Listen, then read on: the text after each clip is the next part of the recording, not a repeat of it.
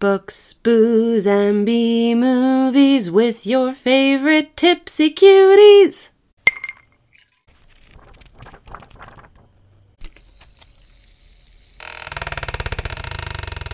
All right. Hello, everyone, and welcome to another episode of Real Lit, the podcast where a college professor slash published author Wow, I feel so discusses accomplished. an amazing work of literature while drunk.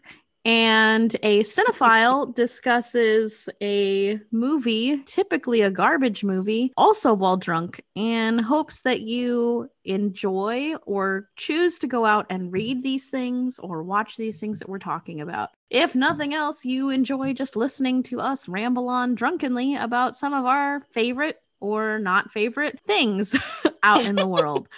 So please enjoy this episode of Real Lit. Oh my God, you made me sound so professional. I don't know what to say now. Well, you I'm are shy. professional.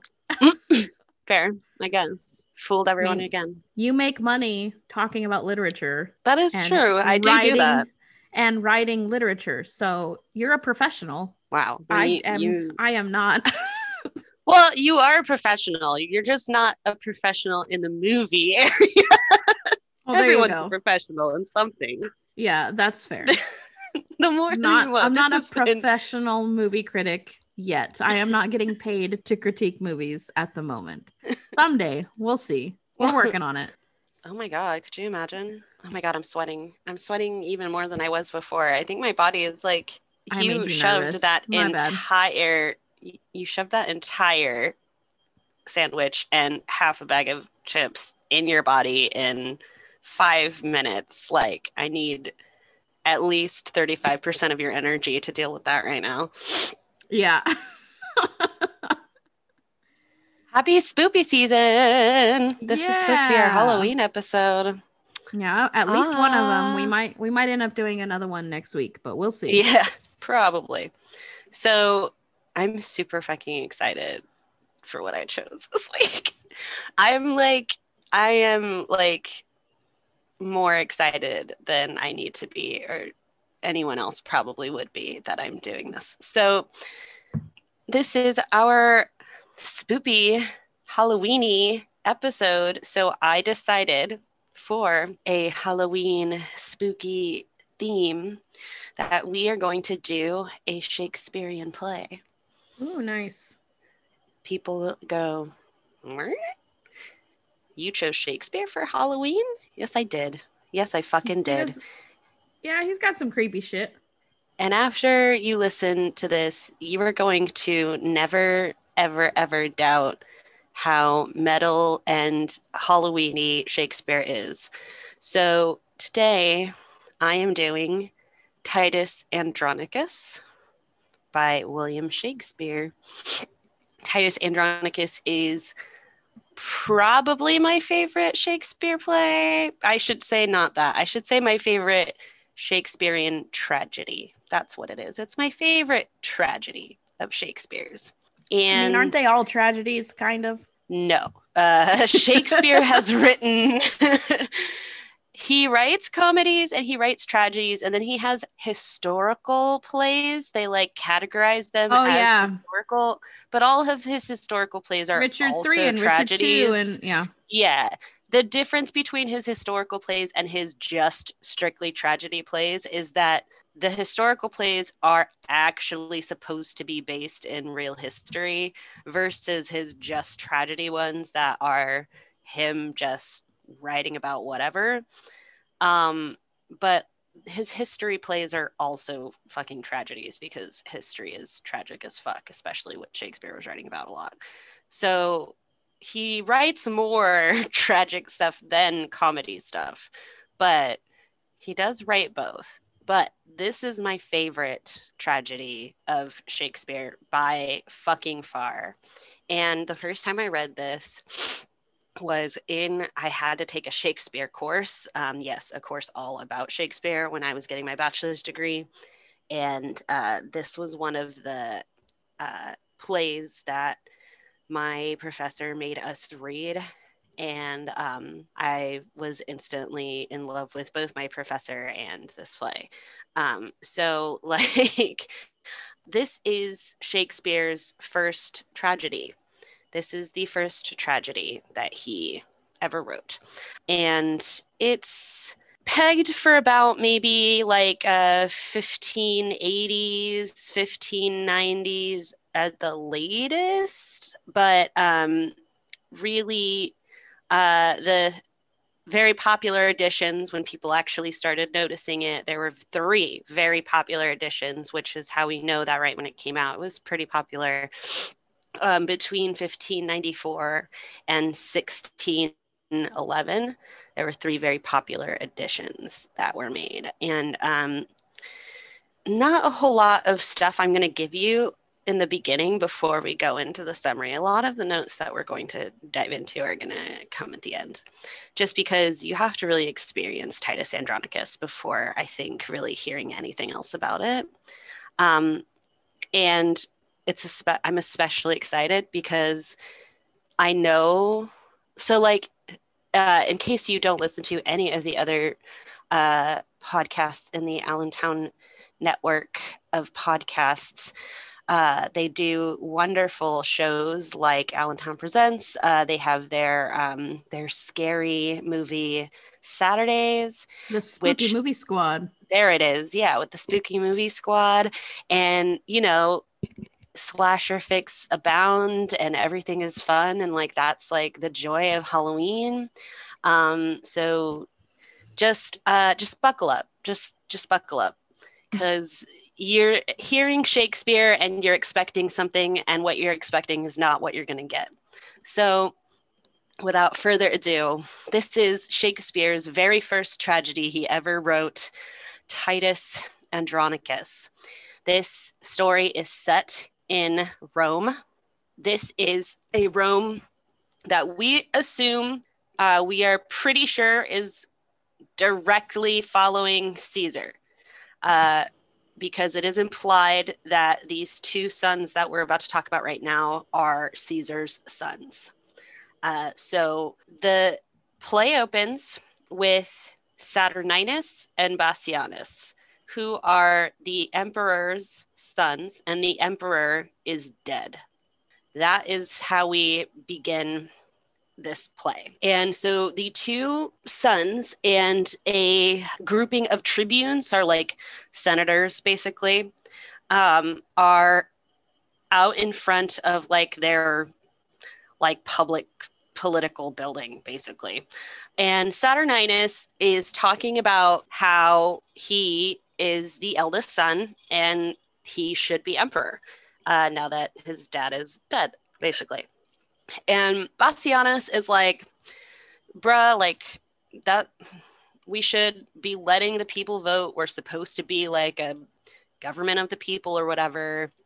We should be letting the people vote on, or decide who they want as their emperor. So this guy named Marcus Andronicus, who is like the head of the tribunes, basically, he's like the speaker of the house, basically. And he says, so the people have chosen his brother, Titus Andronicus, to be a candidate for emperor. They really like him. He's a war hero. He's been slaying the Visigoths now for 10 years or so. And he's coming home, like literally right now. So Marcus is like, okay, like send your fucking soldiers and stuff out of here. Like, I know you guys are ready to like slit each other's throats to become emperor right now, but let's just send the soldiers away. Let's go inside and talk like men. So Saturninus and Bassianus agree, and they send their troops off and they go inside the building. When they go inside the building, then we get a procession of soldiers and people coming home. Our procession consists of Martius, Mutius, Lucius, and Quintus. These are 4 of Titus's sons. They come bearing the coffin of another of their brothers. So one of their brothers has died, and they are bearing the coffin home. After they come in, Titus follows them. He is bringing with him prisoners. He's bringing with him 5 prisoners. The prisoners that he has is Tamara, queen of the Visigoths, and her 3 sons, Alarbus, Chiron, and Demetrius, and Aaron, who is, we are told, is a Moor. So we're assuming he is a servant, essentially, of Tamara, basically. So Titus, by the way, has in his life 25 sons and 1 daughter. And out of his 25 sons, the 4 that just came in burying their other brother's coffin are the 4 remaining living sons. Okay. So he's lost that makes sense for one the of his time. sons. That makes sense for the time because infant death was sky high, and but also this is like sex education 101. Birth control should not be the responsibility of the female, but the responsibility of the male in our society. Politics, guys. Sure. Just get a vasectomy. Stop worrying. Stop making girls take birth control. Get a vasectomy until you're old enough, and you can reverse it at any fucking time. Exactly. Until you're aware enough of your body that you're like, yeah, I want to be a dad now. There you fucking go. Get a vasectomy at 16, and when you're 30 or 35 or 40 and you decide, hey, I kind of want kids now, then undo your vasectomy and have kids. I read a fucking statistic the other day that a man can impregnate something like 90 women a day, every day, for years and years and years. Oh, yeah. And produce hundreds of thousands of children. Men could be fucking 100 years old on their deathbed. And if someone hops on that dick and rides it and he comes, he could pop out that baby into a vagina and die at 100 years old. Like, the men are the people who are like calling the shots here. Yeah. In 9 months, a man can produce like 100,000 kids, and in 9 months, a woman can only produce 1 child or 1 birth. I guess she could produce multiple children, but it's never more than 8 is like the most we've ever had on record at a time. And that's like super duper rare. Yeah. Oh man.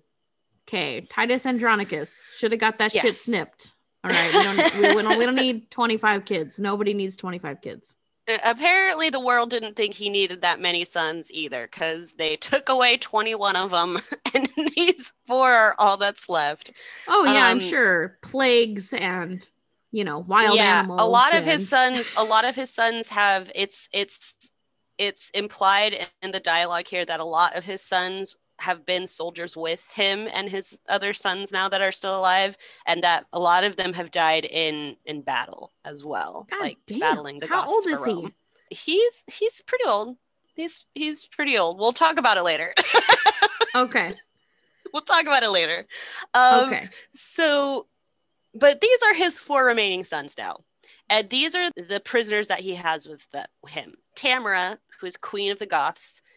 And these are not Goths like, by the way, I should have stipulated this the first time I said the word Goths. So when we say Goths and we're talking in like Shakespeare or in like historical terms, we're not talking about like the kids who wear like black eyeliner and like listen to the System of a Down and have safety pins all over their backpacks and stuff. Yeah. Not those type of Goths. The Visigoths or Goths were essentially like the people that become like middle/northern Europeans, basically. So these Visigoths are actually like, they're like fair. Like Tamara was probably, I mean, she's described as being very fair, like bright. She's like a big busted blonde, basically. So she's like Swedish. Yeah, kind of. Switzerland, basically. France, Germany, like that part of around Europe. Those eras. areas. So anyway, Tamara is Queen of the Goths, the historical Goths, and she is the prisoner that Titus is bringing home, along with her three sons, Alarbus, Chiron, and Demetrius. And Aaron, who is a Moor. If you don't know what a Moor is, this was what historical Europeans referenced. People with darker skin tones were all kind of considered the Moors. They came from a very specific region, but it just became a thing that, like, if you wanted to make a reader of literature or plays know that you were talking about a Black person, basically, or someone who was not white, you would call them a Moor, basically. Racism. So much racism. We'll talk about that later too. But and Aaron, her slave, basically. So he's got these prisoners of war. Titus comes home. He has his tomb of his ancestors opened so that his sons can lay their brother in their mausoleum. And they say before they can do that and then seal the tomb again, they have to sacrifice one of Tamara's sons in return for their brother's death. It's implied here that this is like a superstitious sort of like ritual here. They're appeasing the spirits of like the dead, so that basically like an eye for an eye kind of thing, they'll rest easy and not like be, I don't know, angry bitches in the afterlife, I guess. So Titus is like, yeah, that's fine. Take the eldest. The eldest is Alarbus. And Tamara begins begging Titus not to let them, take her son or murder her son. And he's like, yeah, sorry, that I don't know what to tell you. Like, it's got to be done. So his sons take Alarbus, and off stage they dismember him and burn him on a pyre. And Tamara is, of course, in agonized. Yeah, she fucked up. Yeah. And her sons are like, just listen. You got to chill. Like, we're going to figure this shit out. Like, don't worry about it. Like, we're going to figure this shit out. So after they do this, Lavinia shows up. Lavinia is Titus's only daughter out of his 26 children. So she shows up because she's here to welcome her brothers and her father back from the war. And as she shows up, Marcus and Saturninus and Bassianus, who went into the political building earlier, if you recall, they like come out onto the balcony of the building and they greet Titus. And Marcus tells him that the people have chosen him as a candidate for emperor. And Titus is like, oh, yeah, no, hard pass, firm pass. And Marcus is like, dude, like, that's not how this works. Like, this is what the people want. And Saturninus is like, bitch, shut the fuck up. You were getting on my nerves right now. He just said he doesn't fucking want it. Like, it's fine. And Titus is like, okay, like, everyone just needs to chill out.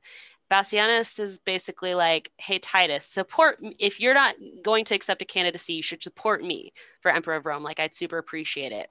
Titus basically just ignores this completely and like turns to the people, because I guess there's a crowd here now waiting to see who becomes emperor, and is like, hey, you guys fucking love me, right? I guess that's why you made me a candidate. So if I put my endorsement on someone, will you guys pick that person as the emperor?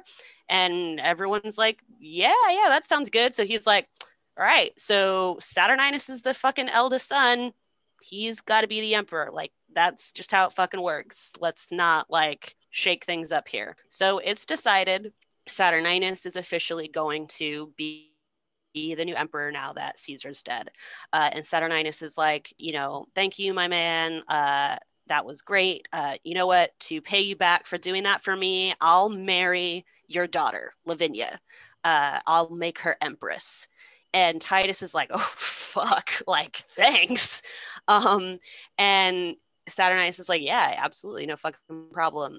So Titus is like, so here's all the spoils of the war. These are the prisoners that we're bringing.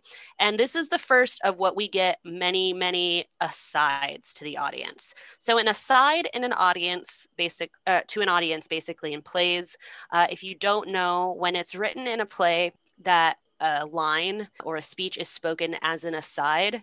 What this means is that the character is speaking literally directly to the audience, basically, and only the audience. It's made clear via their acting, via that no one else like is reacting to it. Basically, they make it clear that what they're saying is meant for the audience to hear only, and that no one else is hearing what this character is hearing. So it Breaking the builds fourth wall. Yes, and it's supposed to build essentially dramatic irony so that you can know what characters are thinking or Yeah. really thinking when other characters don't, basically. In all the Shakespeare plays that I've seen live, every time I've seen an aside happen, they shine a spotlight on the person doing the aside and they black everyone else out and everyone like pauses. So like if it's like a busy like city scene or whatever, like the people will be walking by or whatever, and then they'll shut it to black and everyone will pause exactly where they were on stage, like time has stopped.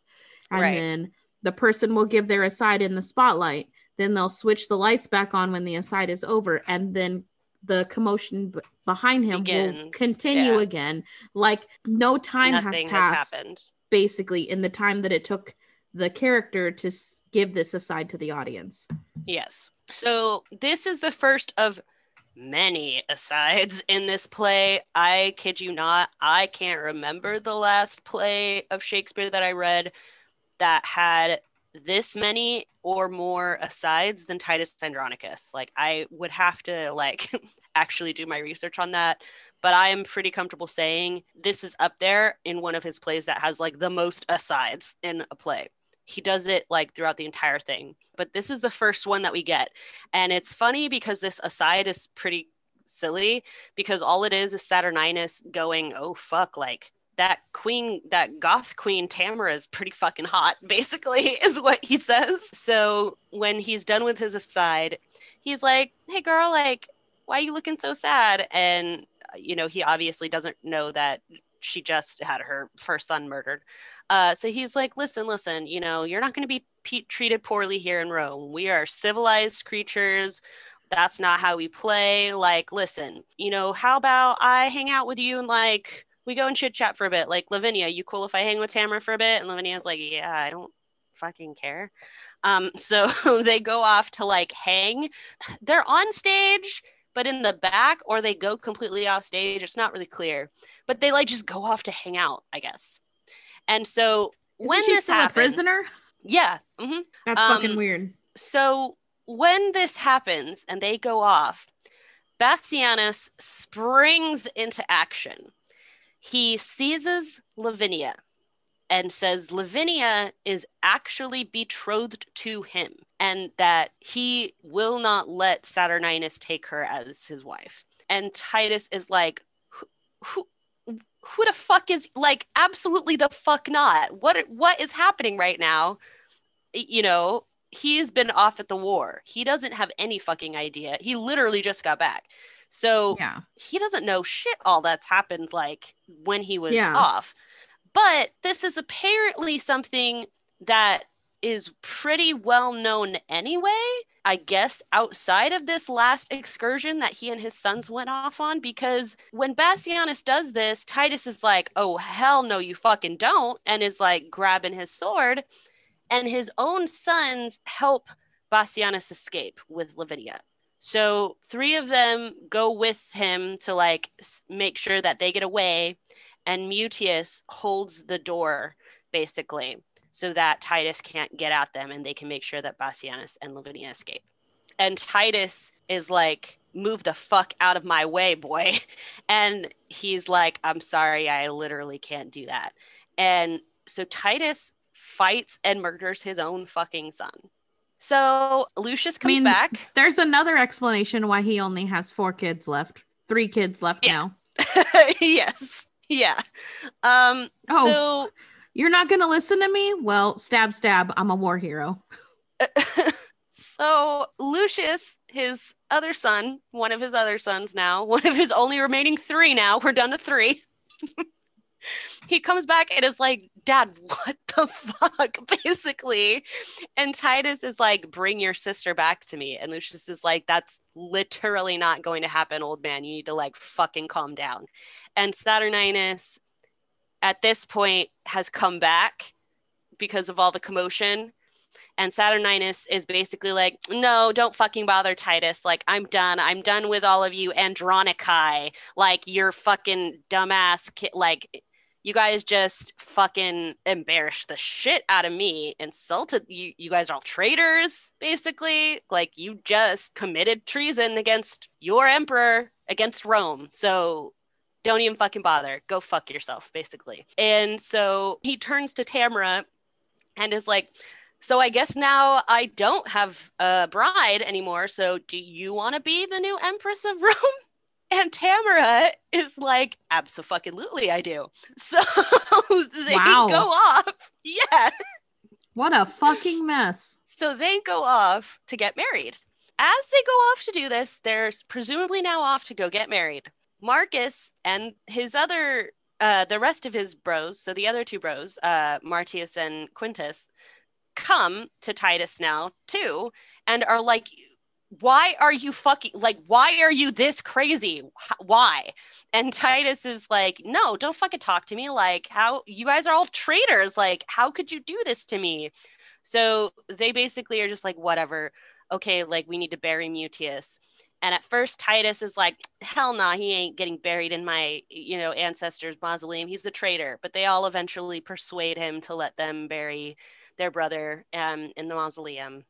So that happens, and then Saturninus and Tamara come back, and Bassianus and Lavinia come back, and now they are both married.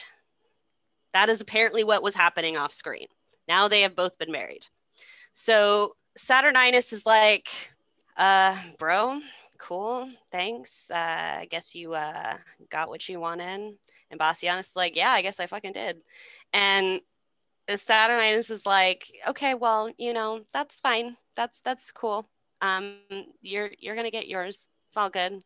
Bassianus is like, listen, I really don't care about anything to do with you, but you shouldn't shun Titus. Like, he killed his son for you right now. Like, he clearly had no idea that this was going to happen. You shouldn't be holding it against this dude.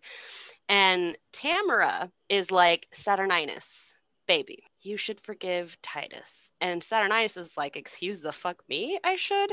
And Tamara is like, no, listen. The people, remember, adore the shit out of this guy. You are a new emperor. This is not going to look good for you. You're only emperor because of him. You're not liked enough yet. You got to pardon him right now. Let me deal with him underhandedly in my own. I'll find some way. We'll fuck them up, but you got to at least right now pardon him. Okay? He killed my son. So, like, trust me, I get it. He'll get what he deserves, but we can't do this. And Saturninus is like, you're right. All right. So he forgives Titus. And Tamara is like, all right. So Saturninus forgives Titus.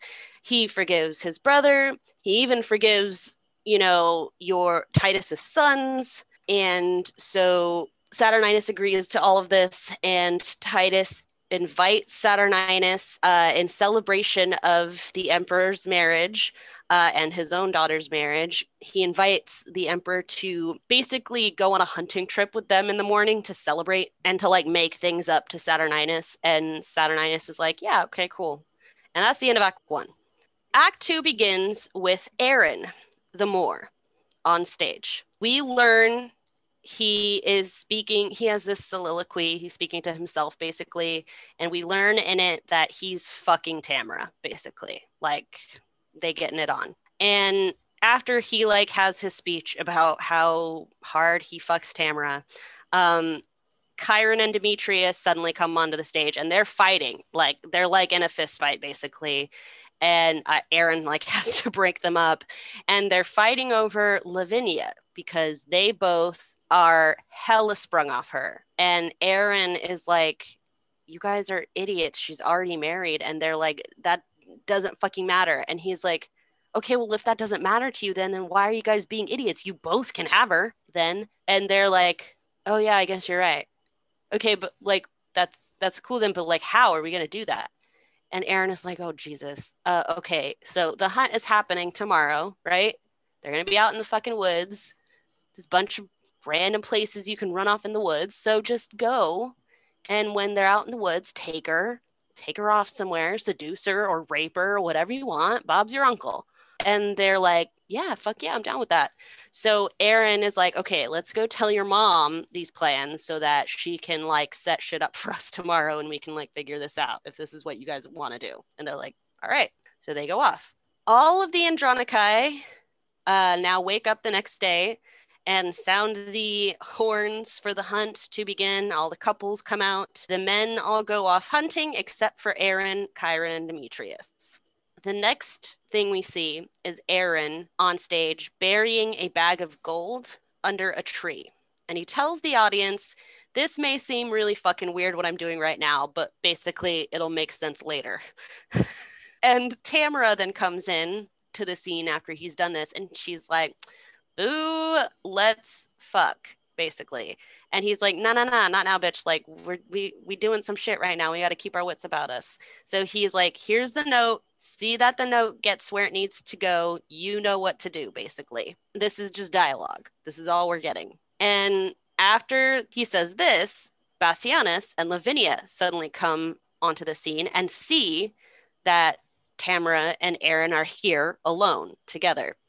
And Aaron leaves suddenly, but Bassianus and Lavinia are like, oh, okay. So you two, you guys are bumping uglies, I guess, then. Wow. Okay. Wow.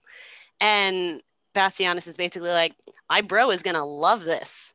And Tamara is like, how dare you accuse me of that? You haven't even seen anything. Like, fuck you, basically. And as she's yelling back at them about this, Chiron and Demetrius come and they're like, hi, Mom. Why are you so upset? And she's like, they brought me here to tie me up to this tree, to leave me to die, and they accused me of adultery. Kill him. And so the sons kill Bassianus and they capture Lavinia. And Lavinia appeals to Tamara basically as a woman, like, don't let her sons rape her, you know, at least if they're going to kill her, to just kill her, to not let them like rape her beforehand, basically. And Tamara is basically like, I don't know you, get this bitch out of my face, bye, basically. And so the boys toss Bassianus's body into this already conveniently dug pit, apparently right here next to this tree. And they do that and they take Lavinia off. And Tamara leaves. And Aaron brings Martius and Quintus Andronicus, so two of Titus's sons. And he brings them saying he saw the animal that they were hunting is just over here, and basically does a thing where, like, you know, you trick the person to walk directly over the hole and fall into the hole type of trick, basically. And so Martius is like, where's the fucking deer? And falls into the fucking hole, basically. And this is the hole that, of course, has Bassianus's body in it. So Martius is like, oh, fuck. And Quintus is like, what? And Aaron slips off in the middle of this. And Martius is like, get me the fuck out of here. There's a fucking body in here. And Quintus tries to get him up, but he can't. And he ends up falling in too. So now both of them are stuck in the pit. So Aaron comes back with the emperor. And he's basically like, hey, I saw some dudes in this pit, sir. I don't know what's going on. And Saturninus is like, who that down there? And Martius and Quintus are like, it's us. You know, Titus's sons, Martius, Quintus, you remember us? Yeah, Bassianus's body's down here. And Saturninus is like, pardon? What? And they're like, yeah, your brother's dead. His body's down here. And at this moment, Tamara and Titus and Lucius, his other son, his final son, come suddenly onto the scene, looking vigorously for the emperor. And Saturninus is like, look, this is my fucking brother's dead body. Like, holy shit, who the fuck killed my brother? And Tamara's like, oh no, we're too late, Titus. And she goes to the emperor and is like, look at this letter that Titus just found. And so Saturninus takes this letter and he reads it out loud. And basically, it's this letter that is clearly implicating Martius and Quintus in Bassianus's death, basically saying that whoever has sent them this letter, that their payment for killing and burying Bassianus's body is buried under the tree next to his pit that they dug for him. And Aaron is like, oh, wouldn't you know? Look at that. The gold's right here. That just like the letter said. What? That's so strange. And Saturninus is like, cool. So take these fuckers out of the cave so we can go hang their asses right the fuck now. And Titus is basically just like, you know, on his knees, like, please at least let them have a trial. Like, I can't believe that they've done this. It has to be investigated. There has to be an explanation. And Saturninus is basically like, I literally don't want to fucking hear it. Like, go away. And they take Quintus and Martius away. And Tamara turns to Titus and is like, I'm so sorry, Titus. I'll talk to him. I'll try and see what I can do. I'm so sorry. And so Titus sends Lucius away. He doesn't want Lucius to be talking to his brothers, but then he follows the royal march, basically, and follows them taking his sons off. So Chiron and Demetrius, meanwhile, we now learn, they've raped Lavinia, and they've now cut out her tongue and cut off her hands. And there's this great, cute scene where they are basically taunting her and making fun of her about how she literally can't do shit or tell anyone about what happened to her now. And then they just leave her in the woods. So after a while, her uncle, Marcus, finds her like this and is, of course, heartbroken. He guesses what's happened, but he obviously can't get her to say who it is because she can't speak, but she indicates to him when he like guesses basically that she's been raped, that's what happened. So he takes her off to go find her dad, and that's the end of Act 2. Oh God. Okay. That's a lot. Oh, you think that's a lot now. So the next act begins with Titus following the brothers as they are marching them through Rome off to their execution, basically. And he is just having like just a huge grieving mental breakdown, basically. He's pleading to let them live, let them have a trial, anything. It's like really fucking sad.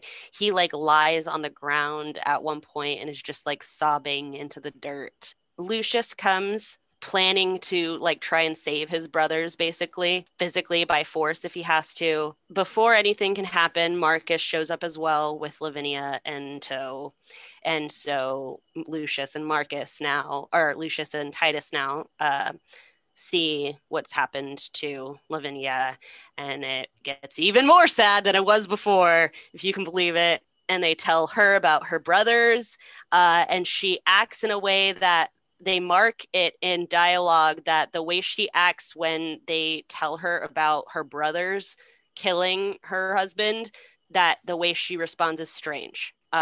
So Aaron the Moor comes onto stage and says he has a message from Saturninus, and that Saturninus has decided that if one of the remaining Andronici chops off one of their hands for the emperor, that the emperor will spare his two sons and bring them back to Titus. And so Lucius and Titus and Marcus quarrel for a minute about like whose hand it'll be, basically, and Titus is insistent that it's his. So they chop off Titus's hand and give it to Aaron. And in an aside to the audience, Aaron reveals this entire thing that he just told them is a lie. He's just fucking with them. So he takes Titus's hand and takes it off stage, supposedly to Saturninus. So now Titus doesn't have one of his hands, And they're all waiting, mourning, talking. A messenger comes back, and he has Titus's hand with him, as well as Martius's and Quintus's heads. Yeah, so everything is just bad. So at this point, we're down to one son and a severely injured daughter. And he's got his two sons' heads and his own chopped off hand sitting on the ground in front of him. And everything is just awful. And then Titus just starts laughing. And Marcus is like, "Oh, Jesus Christ, what is happening now?" And Titus is like, no, it's okay. I just everything's cool now, because I just like get like the meaning to life. The meaning of life is just bullshit. Like, everything's fucked. And if everything's fucked, then I don't give a shit about Rome anymore, which means I'm going to absolutely get revenge on every single person that did this to me and my family. And his family around him are like, okay. Right. Together we make 2.5 people. Like, we started this journey as a clan of 27, and we're currently down to 2.5 working people. So essentially, he basically gathers the two heads and his hand and tells Marcus and Lavinia to go off and that he's going to follow them home. But to Lucius, he goes to Lucius and he says to his only remaining son, because his son is now in exile. So he says, "Lucius, since they're going to throw you out of the city, go to the Goths, raise an army against Rome." And leaves his son, and his son's like, "All right, guess that's what I'm going to fucking do." And he leaves, and that's the end of Act 3. it's short. So it's not that it's short, it's that I am like, there's not a lot of action. There's a concise. lot of, yeah, the actual action that happens in Act 3 is very concise, exactly. But there's a lot that happens in like performance and dialogue, because this is like a really heavy part of the play. Oh, yeah. Because it's establishing, I mean, obviously, like I just said, like, insurmountable, crazy, absolutely awful shit just happened to Titus in the course of like 3 minutes, maybe. Yeah.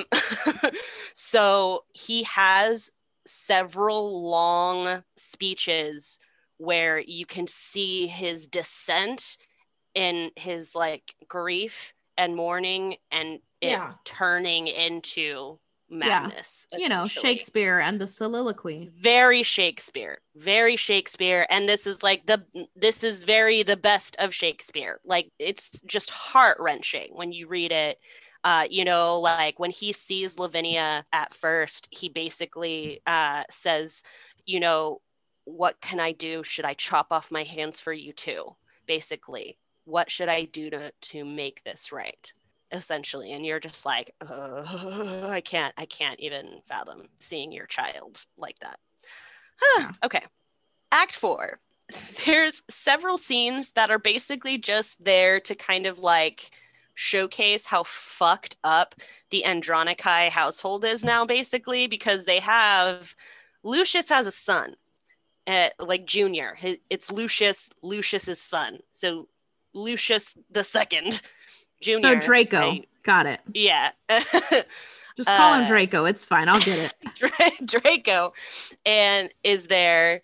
And then, of course, Titus, Marcus, and Lavinia.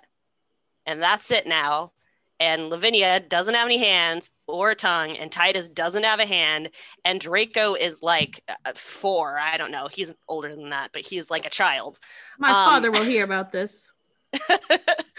And so we have a bunch of scenes basically where it's just to showcase just how fucking sad and strange the house is now, and like how crazy Titus is kind of now that he's so fucked up by grief and shit that he's just lost a lot. He's just lost a lot, and it shows, basically. Yeah. But through these scenes, basically what happens is we learned that Lavinia learns how to use her arms and her feet, basically, and her mouth to guide a stick so that she can write stuff in the fucking dirt.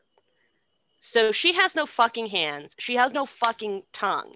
And this bitch still is like, nah, I will be rapists. heard. Yes. Yeah. And writes in the fucking dirt with a goddamn stick with no hands who did this to her and what happened. So Marcus, Titus, and Draco are like, all right, we're going to get these fucks. We're going to plot. We got to plot. We're all going to plot right now, but we're going to get these fucks. And everyone is basically like, yeah, we're all in. We're all in. So the next scene we get after that is Junior, Draco, brings gifts to Chiron and Demetrius. He brings them like weapons, like swords or something, from Titus. And this is not really explained. I guess it's just like Titus like fronting, being like, oh, look, I still totally love you guys. Like, I don't have any ill will toward you. I definitely don't know that you raped my daughter and fucked her up. Here's Which literally a bunch of makes great zero weapons. sense because you're the one who captured them from Europe and brought them back to Rome. So he like gives them gifts, basically. Aaron is there when this happens. And after Draco leaves, a nurse comes into the room and she has a little baby. And this is a little black baby. And she says, the Empress just gave birth to this black baby.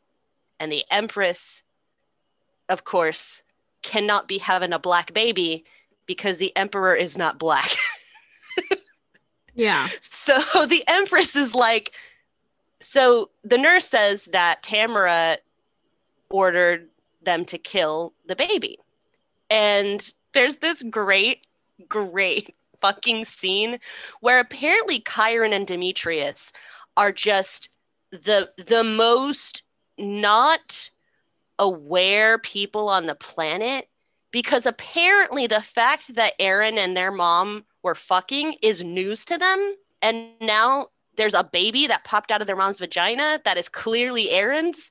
And they're like, what the fuck? And Aaron is like, yeah, what about it? Basically. Right? Like, we've been together for years. Y'all are dumb. And they're like, there is this line. And I kid you not when I say, like, the people who say they don't like Shakespeare, it's because they have not read it or been taught it by someone they were supposed to have that actually knows what they're doing. Because Shakespeare is one of the funniest, grossest ass motherfuckers out there. He drops the worst, awfulest, hilarious jokes about sex all the time, in particular dicks. He loves a good dick joke. But he has, in my opinion, the best Shakespearean line that's ever been written in this scene. Because one of the sons, I can't remember, Chiron or Demetrius, says, "You've undone our mother." And he goes, "No, villain, I have done thy mother." And I'm just like, oh, Jesus. Wow, Shakespeare. Can we pause? Can we just like tone it down? So basically, the nurse is like, you gotta kill the baby. And Aaron's like, yeah, no, you're not touching my son, basically. And they're like, we can't let this baby live. Like, they'll murder us all. Like, she will be done for. And Aaron's like, sit the fuck down, all you dumb asses. Let's talk, basically. And he turns to the nurse and says, who saw the baby? So the nurse says, oh, her and the Empress, basically, and that's it. Aaron's like, great, and then kills the nurse. And then he turns to the boys and tells Chiron and Demetrius that he serendipitously has a friend who literally just had a baby, and it's a white ass baby. So go to his friend, pay the parents for that baby, and bring that baby back here. Ta-da! Saturninus has an heir. Tamara ain't a hoe. Everything's fine. And Chiron and Demetrius are like, okay, dude. And Aaron's like, great. Now go bury this fucking body and do what I said. And they're like, all right. They take the nurse's body. They go off to do what Aaron said. And Aaron is like, now I'm going to make my exit and take my son. And I think I'm going to go and pay a visit to the Goths because this is Tamara's son. They'll probably treat him right. So he leaves. Except he's black, so probably not. Come on, Aaron. Listen, this inconsistency is definitely there. It's also definitely not the first inconsistency. And at this point, there's just so many inconsistencies in this story that you have to just say, okay, right? Sure. Did the Goths treat you right, Mr. Moore? Did they? Sounds good. Because sounds to me like you were a slave. I don't think they're gonna take kindly to your son, even if it is their ex-queen's son. It is their ex-queen and a former now slave. The Empress of Rome, who basically betrayed her own people. Yeah, and a former slave. Like, this kid is not going to be welcomed with open arms. But you know what? Dream big, Aaron. Dream big. Yeah. He had it together until that point, and then at that point, exactly. This is where the mistakes were made. Suddenly, fatherhood has blinded him just a little bit. He's a single dad trying to raise a kid on his own. He's making mistakes. Yeah, he's doing his best. He's doing his best. Damn it.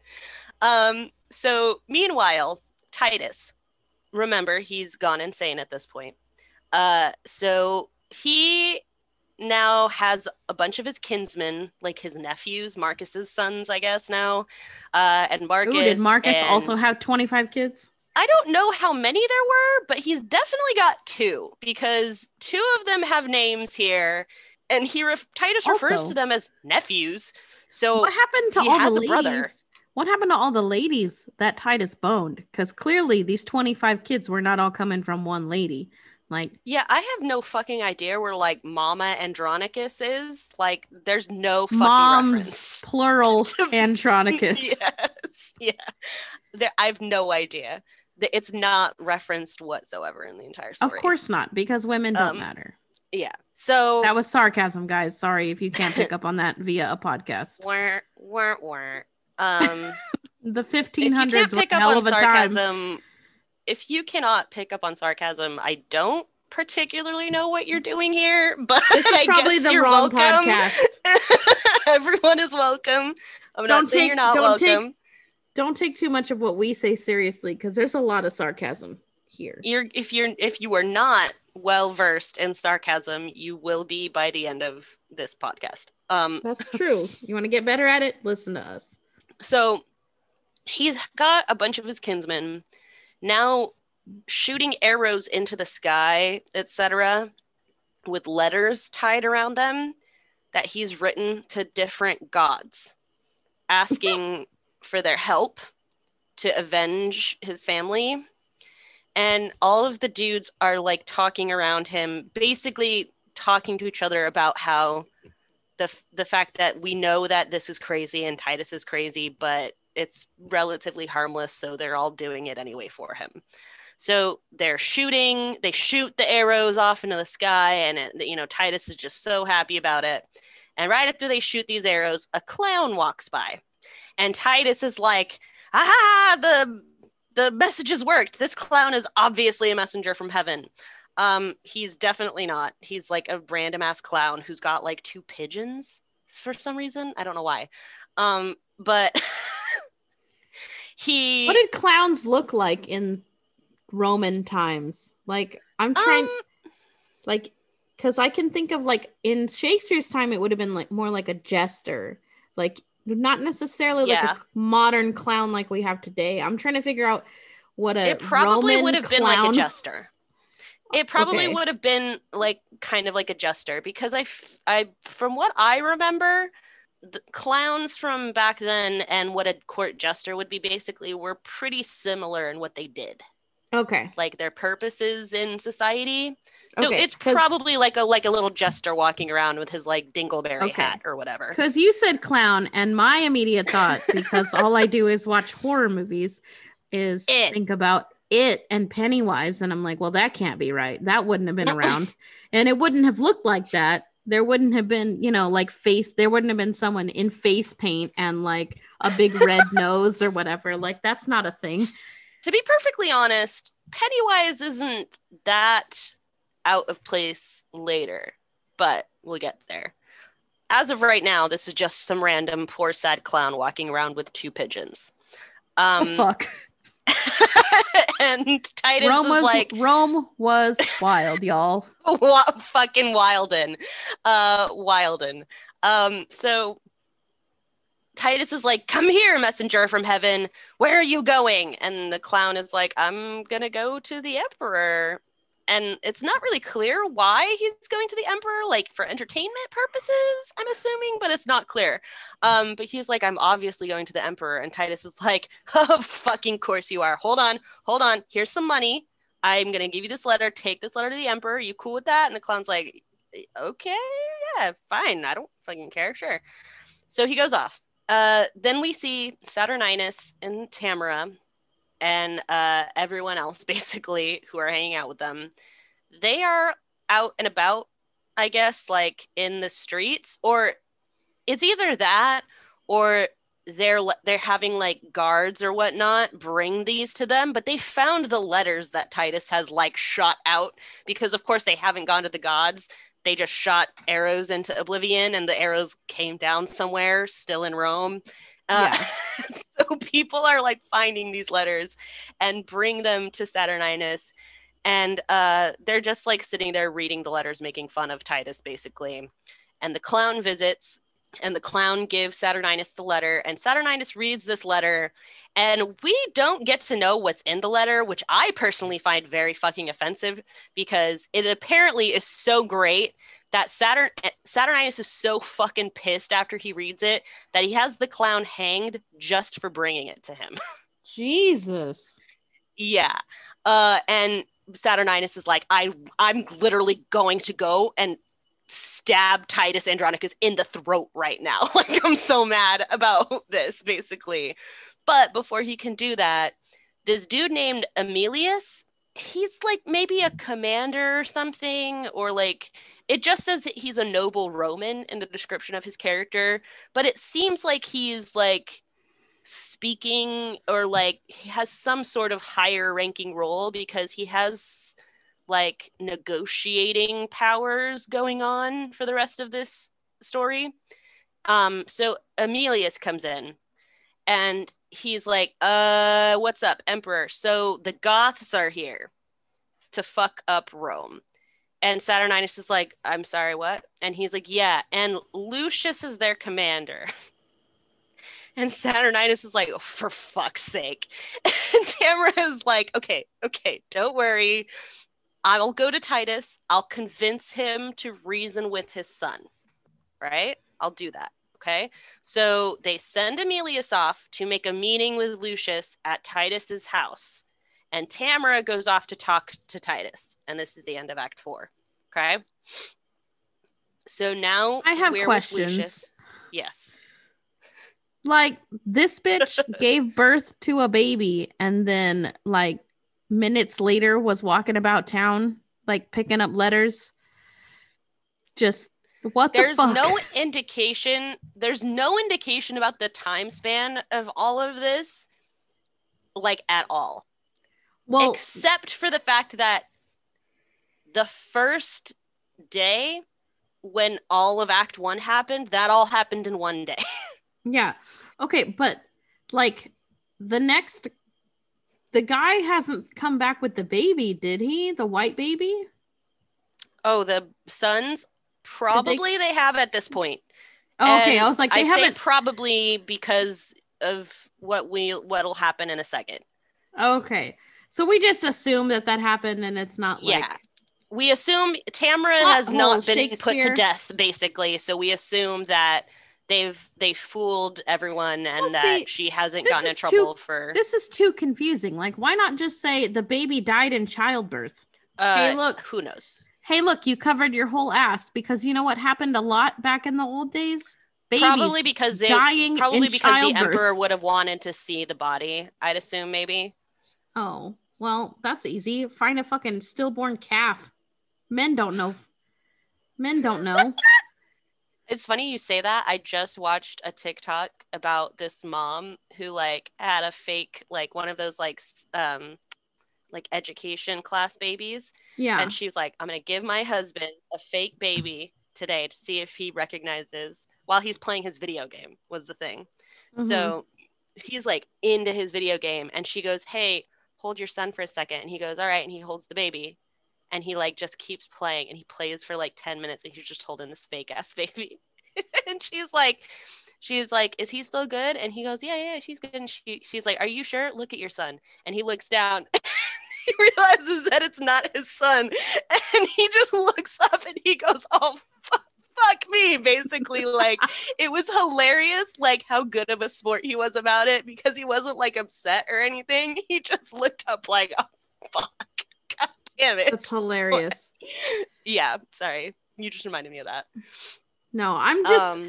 some of the plot here is, like... questionable. Maybe it's just because I'm well versed in movies and entertainment. Like, shit like this happens a lot in movies and entertainment. But, like, you could have easily, rather than going and paying someone off to borrow or to kidnap, to take their baby and claim it as your own, like, you could have just said the baby died in childbirth. Like, in childbirth, there were complications and the nurse was going to end up dying anyways. Like, they killed the nurse. So there's your excuse.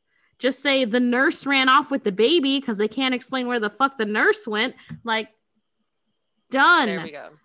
Why the fuck are you like, I don't know. Hey, Royals make this so complex for no goddamn reason. Just a reminder again, this was literally Shakespeare's first tragedy, and it shows. Basically, is basically the moral of the story. Yeah. Excuse me, sorry. So now we get a pivot. We're suddenly with the Goths and with Lucius. And the Goths have found Aaron and Aaron's baby. And so Lucius, when they bring Aaron and the baby to him, because, of course, like we all predicted, the Goths don't give a shit about Aaron or this baby. Yeah. And so Lucius recognizes Aaron instantly and is like, oh, it's fucking you. Okay, cool. So hang these motherfucker. And Aaron is like, don't hang the baby. And Lucius is like, I'm going to hang the baby right in front of your face, basically. And Aaron's like, don't kill the baby because I got some fucking stories to tell. And so Lucius is like, okay, all right, I'm fucking listening. And he's like, no, I ain't going to say shit unless you swear that you're not killing my baby. And Lucius is like, why don't you tell me what the fuck you have and I'll consider not killing your baby. And it doesn't work. Aaron makes him swear basically by like his own faith, essentially, not to kill the baby if Aaron tells him. So Lucius, because Lucius is a good dude, is like, all right, fine. So Aaron tells him everything. All of the shit, who's behind all of it, everything that went on. So Lucius is like, all right, okay, well, bring him down. We're not killing him. We're not killing the kid. And at this time, Emilius comes to tell Lucius of the offer from Saturninus and, you know, wanting to meet at Titus's house, and Lucius agrees. Now, the next thing we see is Tamara, Chiron, and Demetrius. So they're back. So we assume that they got the white baby. They brought it back and it worked at this point because now they're here again with their mom. Tamara, Chiron, and Demetrius. They are dressed up. in disguise, quote unquote. They are dressed angry, weird looking, all in black and dramatic looking, essentially. And they knock on Titus's door. And Titus is like, who the fuck disturbs me? I'm an old crazy man. And Tamara's like, come down here, I gotta talk to you. And Titus is like, Tamara? Go fuck yourself. I'm not coming out. And Tamara's like, no, this isn't Tamara. My name is Revenge. And this is rape and murder, my two compatriots. We're here to help you, Titus. Didn't you call out to us? Didn't you want us to come and help you? And Titus is like, what? I mean, you look hella like Tamara and her kids, but like, wow, okay, I guess you're not. Hold on, I'm fucking coming to let you in. So he comes down. He's like, what's up? And they're like, we're here for you, Titus. Tell us what you need us to do. We're here to help you.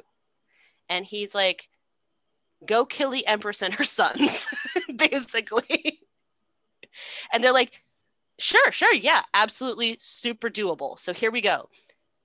Send someone to get your son, Lucius, to meet with you and the Emperor here at your house. The Empress and her sons are going to be here. We'll help you get revenge. They'll be here in your space. Bada bing, bada boom. And he's like, you're so right. That's perfect. Amazing. So he gets Marcus and he's like, Marcus, go get Lucius. And Marcus is like, all right, I guess I'm going to go get Lucius. Tamara's like, all right, cool. So we'll see you tonight.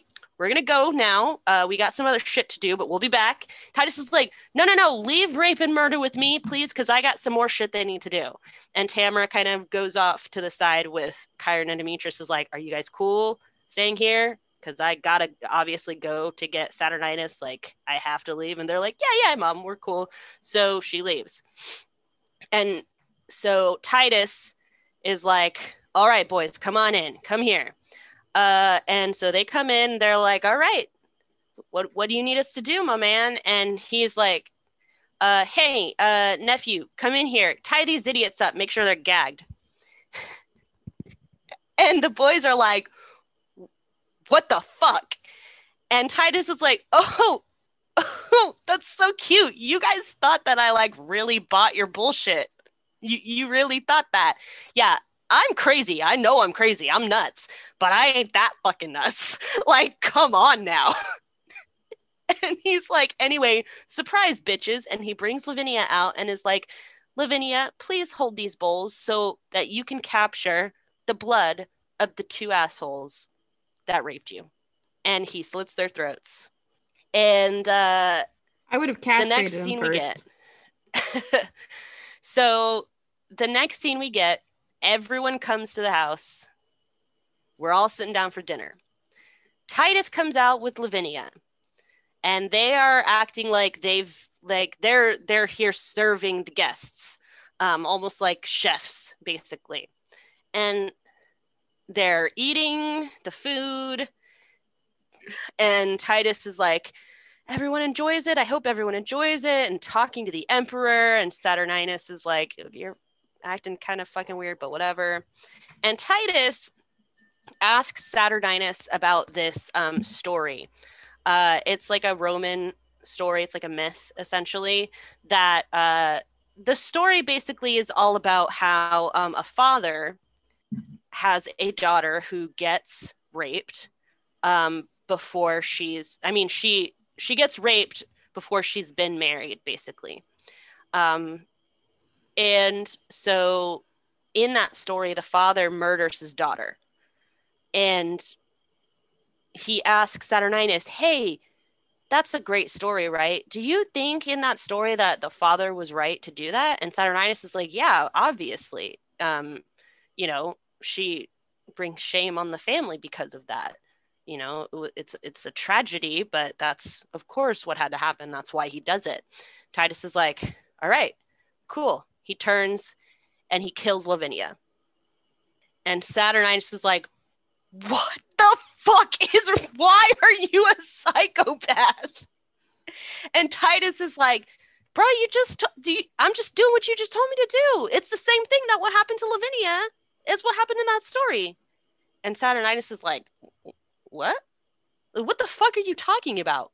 What happened to her? And he's like, that's what happened to my daughter. And he's like, who the fuck did that to her? I'll punish them right now. Titus, you don't kill your daughter. Tell me. And Titus is like, oh, you're going to punish them? Great. Awesome. It was Chiron and Demetrius. Yeah, your wife's kids. That's who did it. And Tamara is, of course, like, how dare you? Blah, blah, blah. And Saturninus is like, well, you know what? No, bring them here. They'll answer for this. If this is true, they'll answer for this. And Titus is like, oh, no, dude, no. That's, yeah, listen, they're already here. They've been here this whole time. You just ate them. Yeah, they're in the meat pies that y'all just ate.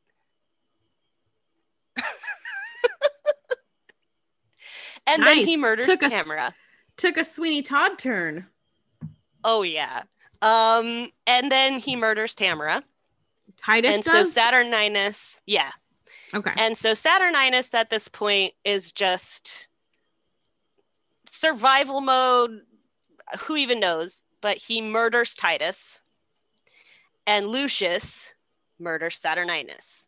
There's this huge ass fight, basically. Adult Lucius or baby Lucius? Adult Lucius, yes. Okay. Because remember, adult Lucius came here to meet. Yeah. You know, for the Goths and stuff.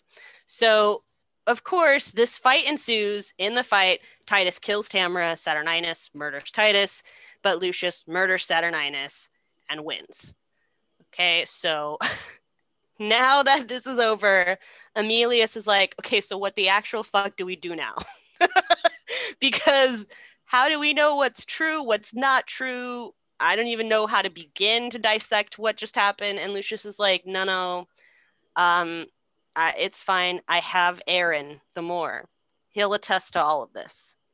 And they bring Aaron out, and Aaron's like, yeah, I attest to it.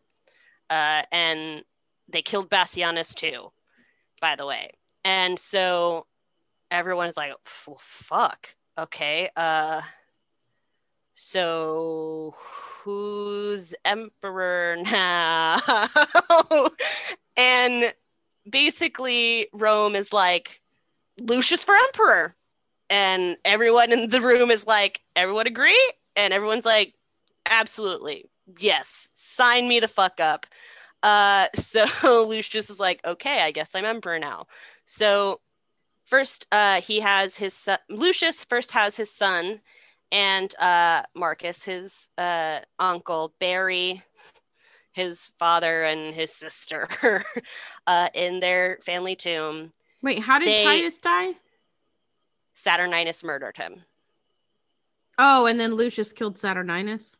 Got it. Okay. I missed that chunk. I was like, I heard Saturninus die, but I missed. Okay.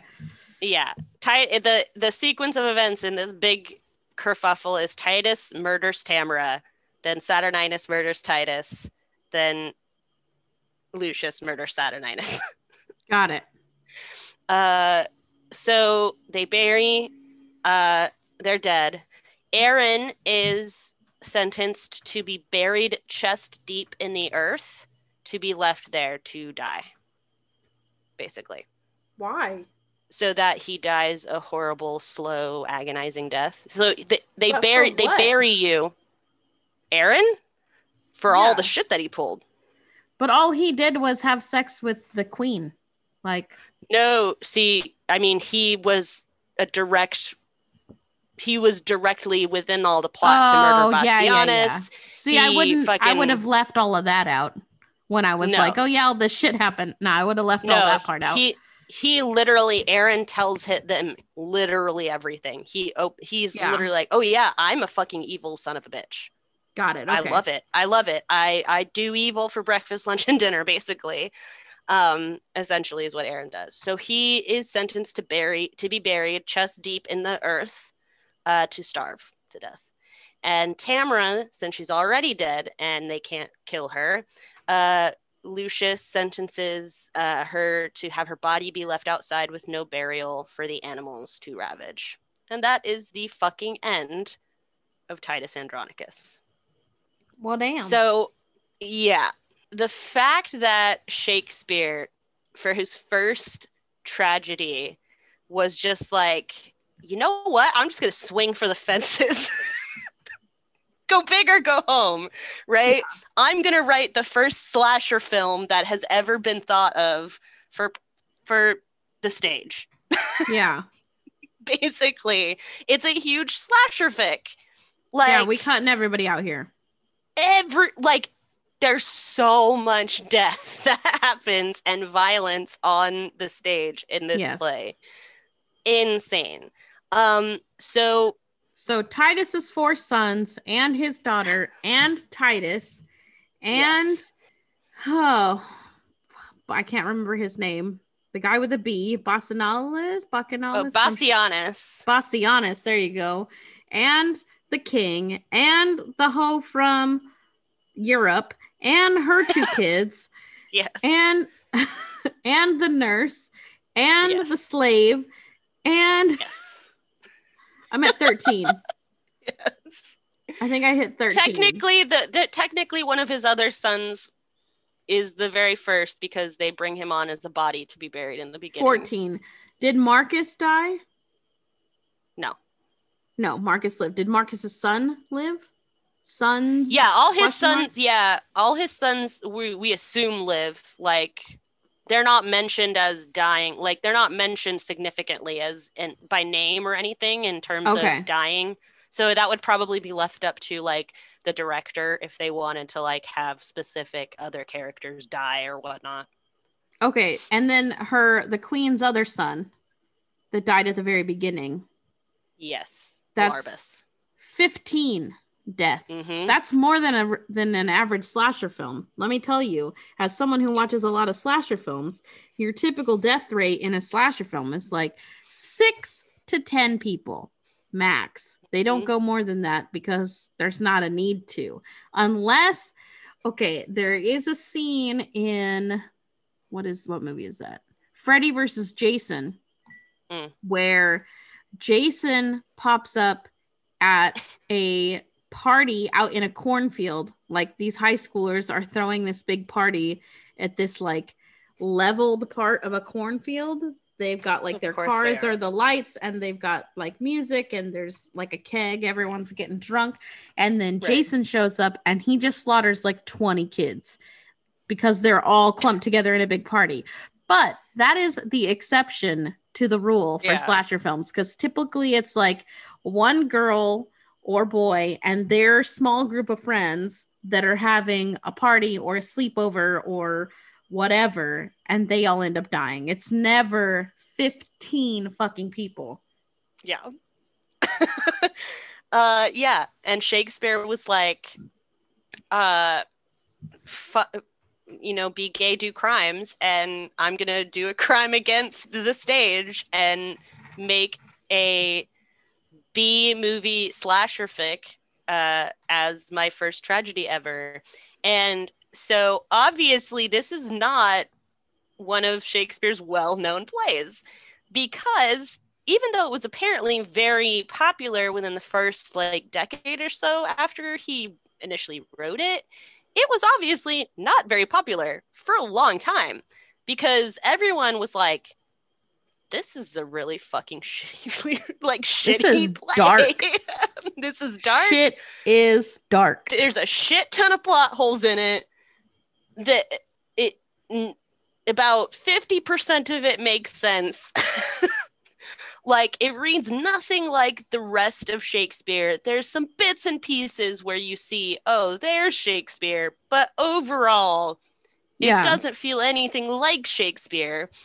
So everyone for a long time was like, please bury Titus Andronicus and never speak of it again because we all hate it so much, essentially. Like T.S. Eliot in 1927 famously said, it is, quote, one of the stupidest and most uninspired plays ever written, a play in which It is incredible that Shakespeare had any hand at all. A play in which the best passages would be too highly honored by a signature from the lowliest of the co-authors that Shakespeare worked with. Yeah. There is a lot of speculation as to how much of Shakespeare's stuff was actually written by William Shakespeare. He is questioned to be a huge plagiarizer, so there could be a very good reason why this doesn't sound anything like Shakespeare. Yes, that was a lot of the talk. Basically the majorist talk of Titus Andronicus for several centuries was all about how nobody wanted to accept that Shakespeare wrote it because it's that bad.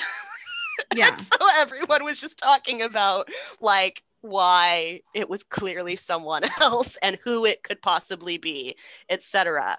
However, the 20th century, as it famously does, brought this shit show back to life and decided that it appreciated Titus Andronicus a lot more than previous centuries.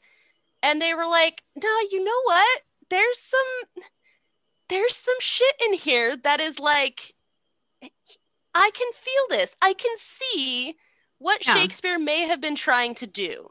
Yeah. And for one thing,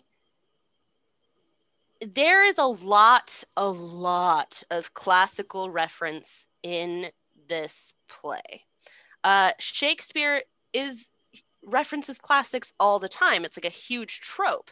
So to try and argue that it is potentially written by someone else entirely merely because of how badly it's written doesn't hold a whole lot of water, because there are lots of pretty normal Shakespearean stuff in it too. I mean, there are some of the monologues by Titus when he's mourning that are just gut-wrenching. And the entire play is riddled with Ovid references and Greek and Roman mythology references, and just left and right, a bunch of classical references. So essentially in the 20th century, people started saying you know what, maybe we've been trying this wrong. Maybe we're supposed to take this as satire somehow, or a parody.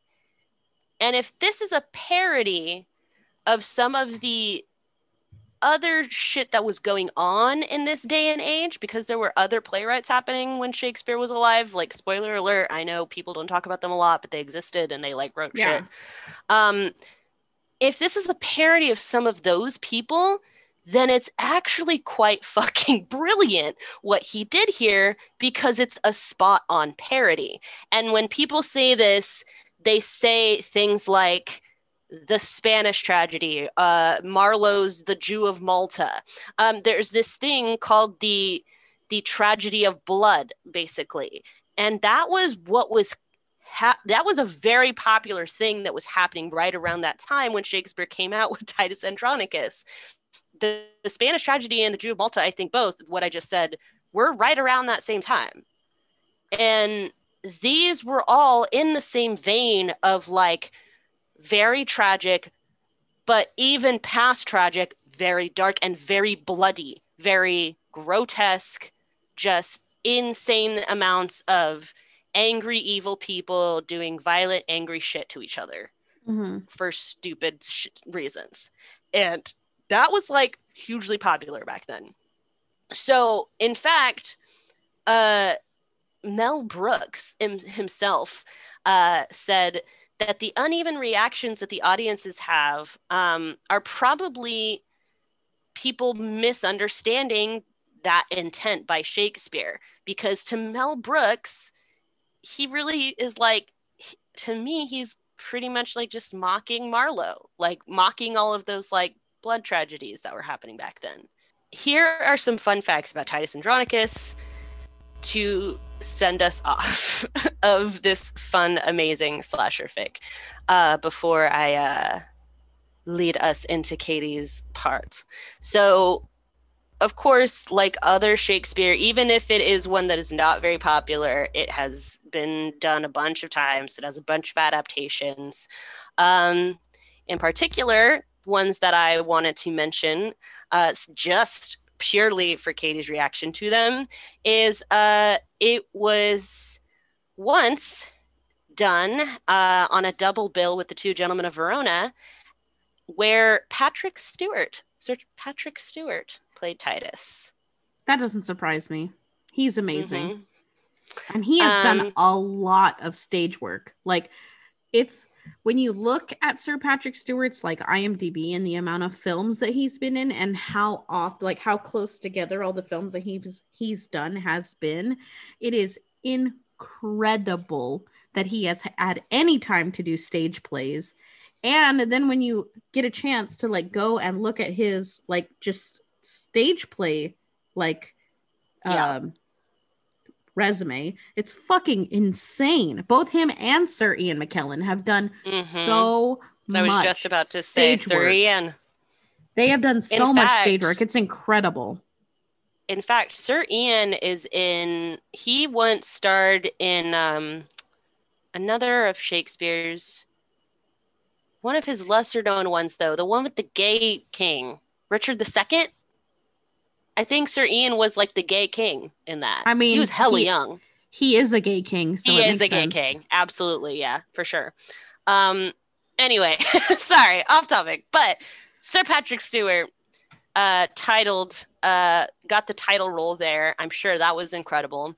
I'd love to find a recording of that. Oh yeah. So speaking of recordings, here's one that you would probably enjoy just as much as I did when I watched it. In 1999, Julie Taymor made a film adaptation of this, directed it, starring Anthony Hopkins as Titus, Jessica Lange as Tamara. Ooh, I love Jessica Lange. Matthew Rhys and Jonathan Rhys-Meyers as Chiron and Demetrius. Interesting. And Alan Cumming as Saturninus. Ooh, he'd be a good crazy king. I like that. Great. He's incredible. Great. I love him. It's a great fucking film. Not great because it's a quote unquote good film by like standards of what is or is not good. Great purely because of the cast and how ridiculous some of it is. Yeah. And it's just all around fun. If you enjoy the aspects of Titus Andronicus that are ridiculous and you enjoy Shakespeare and you enjoy those actors, it's a must watch because it's just so fun. Because, I mean, Anthony Hopkins, if we were talking about Sweeney Todd earlier, Anthony Hopkins playing it makes it a fucking Hannibal Lecter Sweeney Todd. You know what I'm saying? Like, it's just incredible. He plays it like Anthony Hopkins has the ability to play like sane to insane characters, like those characters that seem completely normal for a while and then flip a switch and they're immediately just absolutely nutso. Anthony Hopkins he's the best person at doing that. Mm-hmm. I would argue in all of cinema. Like he does such a good job at going from just I'm normal, I'm just a dude, to hold the fucking phone. I will eat your brain while you're still alive. I'm cranking it up to 11. I'm fucking nuts. Like, yes. Like he is so good at that. So it makes him as Titus Andronicus makes complete sense. Yeah, it's a great watch. It's the movie adaptation that my professor showed to us after we read it in class, and it was just a wonderful, fun romp all around. And Julie Taymor, the director, said, which I thought was a great quote, that despite all of its faults, she thinks really kind of that the biggest fault of it was that it was not put out in the time period that it was supposed to be for, because she really feels that it's a play and a story that resonates much more with our societies today than it would have back then. Quote, "It feels like a story for today. It reeks of the now." Yeah, I was actually thinking while you were reading it that someone, or while you were talking about it, that someone should create or make a screenplay slash produce a movie of this, much in the vein of like 10 Things I Hate About You, where Mhm. it's a modern retelling of a Shakespeare story. Yeah. You know, they changed the names so they're not all these complex like names that sound out of place. They've changed the Right. setting of the story so it's not back in ancient Rome. It's, you know, modern day, Now. you know, 2020 20 whatever, Right. modern day, present time. And this story would make such a great movie right now. Like, Oh yeah. I mean, the kings and queens aspect of it is a little difficult because we don't really have Yeah. very many monarchs. But you know what? One of the themes, though, of Titus Andronicus is that whole idea of like political fragility Yeah, and how political control outwardly can seem so, boring to seamless, to not really a lot going on under the surface. Whereas when you actually pay attention, the very fragile nature of the governing institutions of our entire society is just truly, it's like it's almost like this intense like farce, or farce yeah, isn't the right word, like a like uh, the wool has been pulled over the society's eyes with yeah. how seamless or not bloody or not petty somehow these types of issues can be. And Yeah. this takes place after a huge, very successful Roman emperor is now dead. Who's going to control Rome now? Yeah. And everything is in chaos because of that. This would be a really cool to be like, I mean, I don't think it would play well if they went as far as like a presidency, like naming a president, because presidencies don't work that way. Like it's never like, oh yeah, now my son's taking Right, over or whatever. right. But if they took it to like a mayorship, Yeah, like a town, and the mayor has just passed away and they're trying to figure out who's going to be the next mayor. right. See, and here's where it gets tricky, because in my mind the only way to make it work with how it's set up in the play, like how it's who's going to be it, well, I'm the oldest son, I should be it, it's got to be like a small ass town, right? Because Mm-hmm. small ass town, the governing of small towns in America, it differs very, very widely. And it's not necessarily all like, okay, you get a vote. It's like, oh, well, everybody likes this guy. How about him? Sure, why not? Right.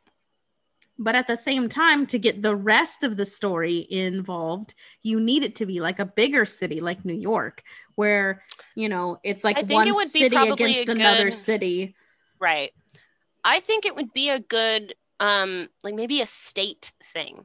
So maybe like a state senator. Oh, like a governorship or yeah, a senator. Yeah, yeah, Yeah. because then state versus state makes a hell of a lot more sense when a Lucius character is suddenly excommunicated and now rises up in the political ranks in the next state over or whatever, Yeah. or a red versus No. blue state. That would be really good. Sam, this is your next writing assignment.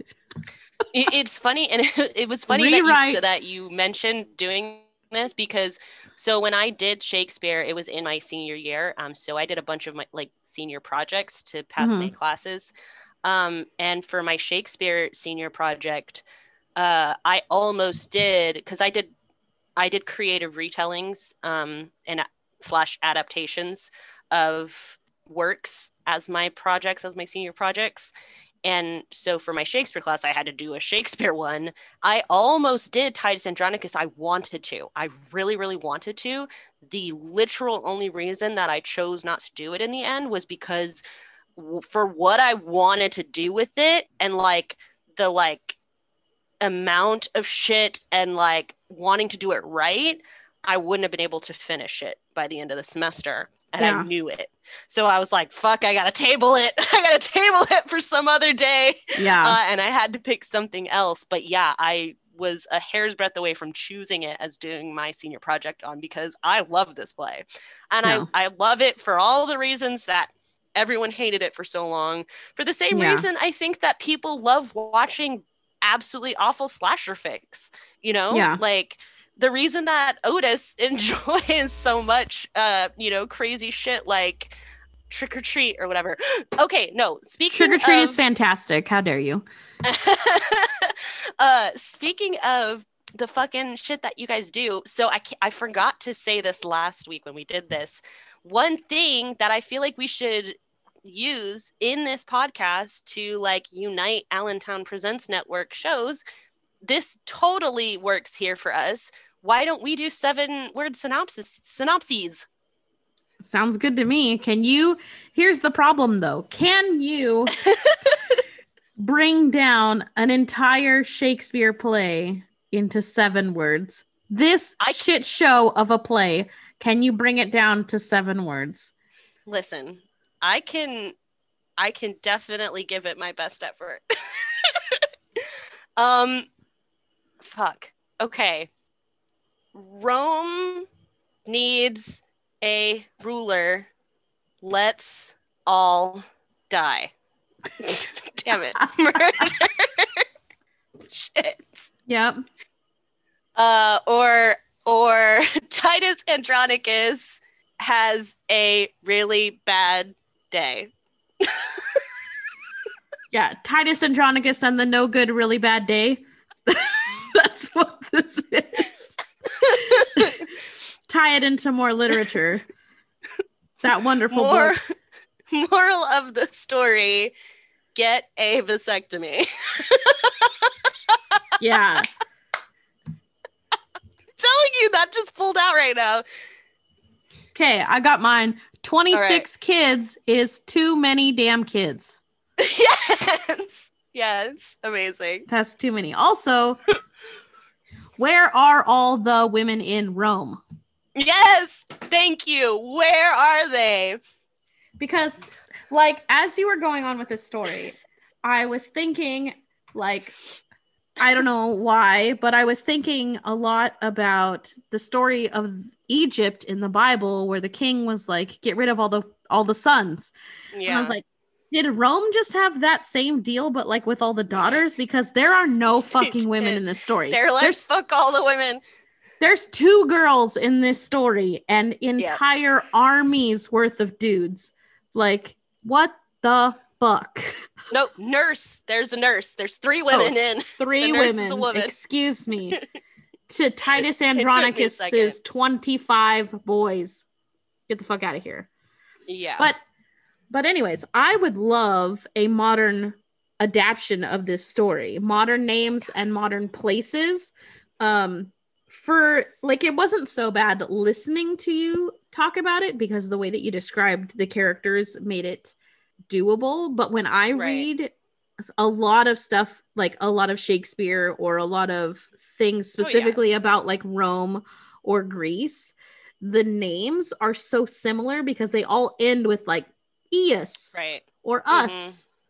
And Marcus, I get all Caius, Plubius, Dratus. Yes, I get all the characters like confused. Like, I don't know who's doing what because all the fucking characters have the same goddamn name basically in my head.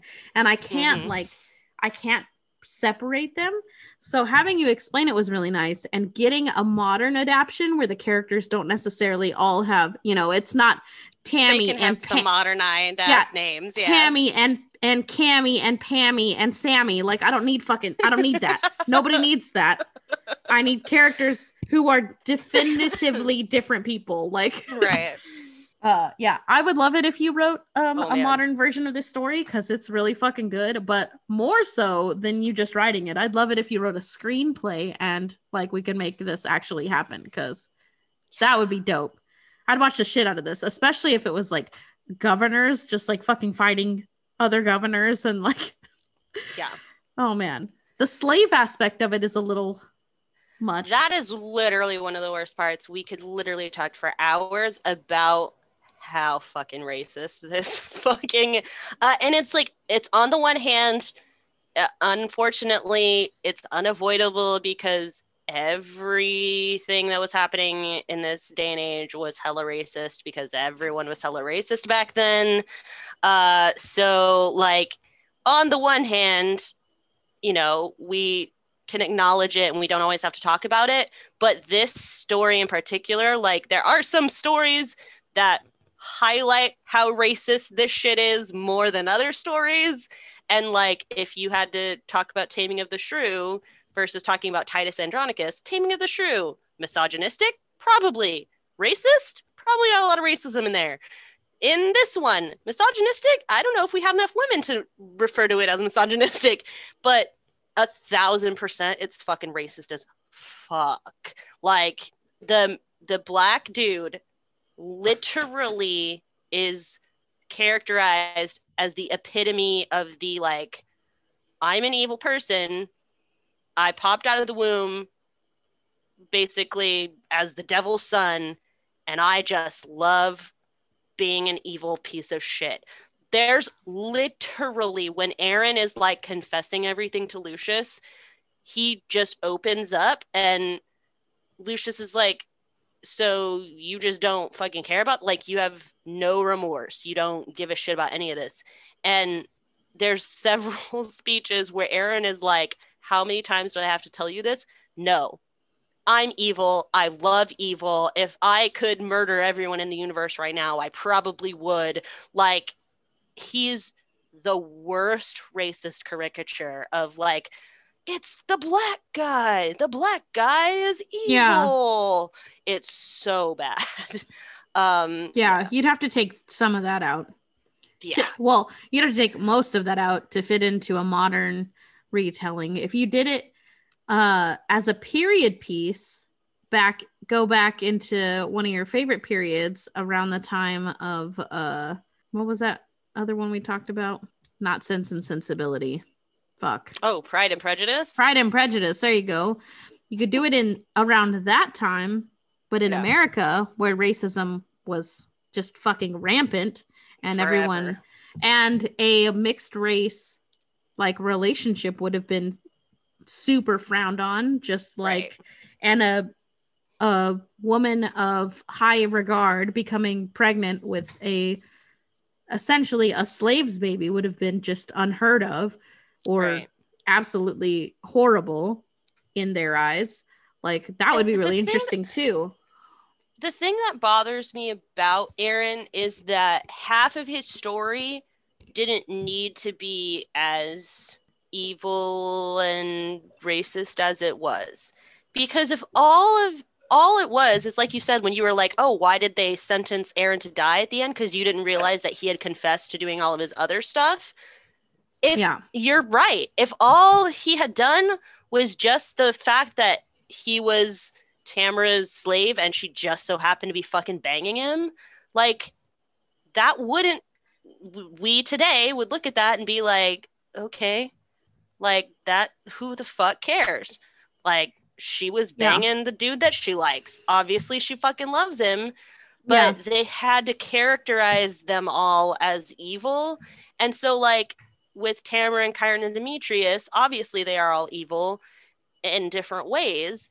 But with Aaron, he doesn't actually have a, like, motivation to be evil. So at least with the Goths, they have been fighting against Rome and they get captured by Titus Andronicus, and he doesn't show them mercy and murders their brother and her eldest son almost directly in front of her while she's pleading for his life. They have a reason to, like, hate the shit out of the Andronici. Yeah. But Eren doesn't have a horse in that race. And Yeah. he very easily could have just been doing what Tamara told him to do. Yeah. Instead, it was a obvious deliberate choice to actually honestly make him the mastermind behind all the evil acts. Yeah. They could have made the boys their own masterminds, but or the queen, honestly. Exactly, but all of the evil stuff, if it's not Tamara herself, Eren is calling the shots. Yeah. The boys never, they're shown as clearly bumbling idiots, and Eren is very clearly chosen to be like, hoo, yeah, I'll help you rape this dumb bitch because I like being evil. It's like, yeah, it's just not necessary. Yeah. There are ways you could have done that without being racist. God damn. Anyway. Yeah. Yeah. And in a modern retelling, I'd actually be really interested in seeing how you or someone else, any of our other listeners, want to take a whack at it, how you would retell this story, kind of omitting the racism or toning down the racism a lot, making it not like making it so that Eren was guilty because he was guilty, not because he was black, and he was guilty because he was black, like, which is seemingly what happened in this story. But yeah, this whole, like, the idea that, I don't know, around Act 3, when you got to Act 3, I felt like the queen, Tamara, was the mastermind behind everything. She was pulling the strings. Like, she got captured, and rather than being sentenced to jail or whatever, or being put on trial for crimes against Rome or whatever, like, she was just, okay, well, I want to be your wife now. Like, she saw an opportunity and seized it, and like, she was pulling the strings. She got her husband to do kind of her bidding and what she wanted him to do. She got Eren to do what she wanted him to do. Her sons believed everything she said, and she got them to do what they wanted to do. So at Act 3, I saw this, rather than being a story where, well, let's pin it all on the black guy and make black guys out to be evil. I was hearing this as, let's pin it on the woman and get everyone to realize that women are evil. Like, I was seeing a huge sexist side of this story, as well as not just the racism, but the sexism as well. Like, there's a shit ton of misogyny in it, because if you are not a pure snow-driven woman who, if you get raped, you might as well just be better off dead, then you obviously are either that pure and wholesome, or you're an evil witch like Tamara was. Like, really? Those are the only two different types of women in Rome, really? Yeah. I'm actually really curious to know, like, I mean, I doubt that he ever said it anywhere, but I'm actually really curious to know the ages of all of these people. Because, okay, Titus has grown-ass men as sons already. So so even if his sons are in their 20s, let's assume they're in their 20s because they're a fighting age and they're going to war and all that. So we'll assume 20s. He's at least 35. At least, yes. 35, 40, like, because they had kids really young at the time. They did all that stuff very early, and they had shorter lifespans. So I'm going to assume Titus is around 40. How old was his daughter that got raped? Because if she was of marrying age and childbearing age, she could be as young as like 13. 12. Yeah, she's fucking 12. Because, like, Romeo and Juliet, another of Shakespeare's magnificent plays, they were 12. And it's like, the idea that this girl at 12 was raped by grown-ass men. First she was married off to a grown-ass man, and then raped by two grown-ass men, and then had her hands cut off and her tongue cut out. Like, she was likely just a child. Still a child. There's no sugarcoating. I highly doubt she was of what No, we consider there- now to be legal age. Absolutely not. There's nowhere. The oldest I'd make her, and this is being generous. The oldest I'd make her is 15. Yeah, I would highly doubt she was older than that. yeah, To be perfectly honest. which is horrendous and Yeah. awful. Like, Yeah.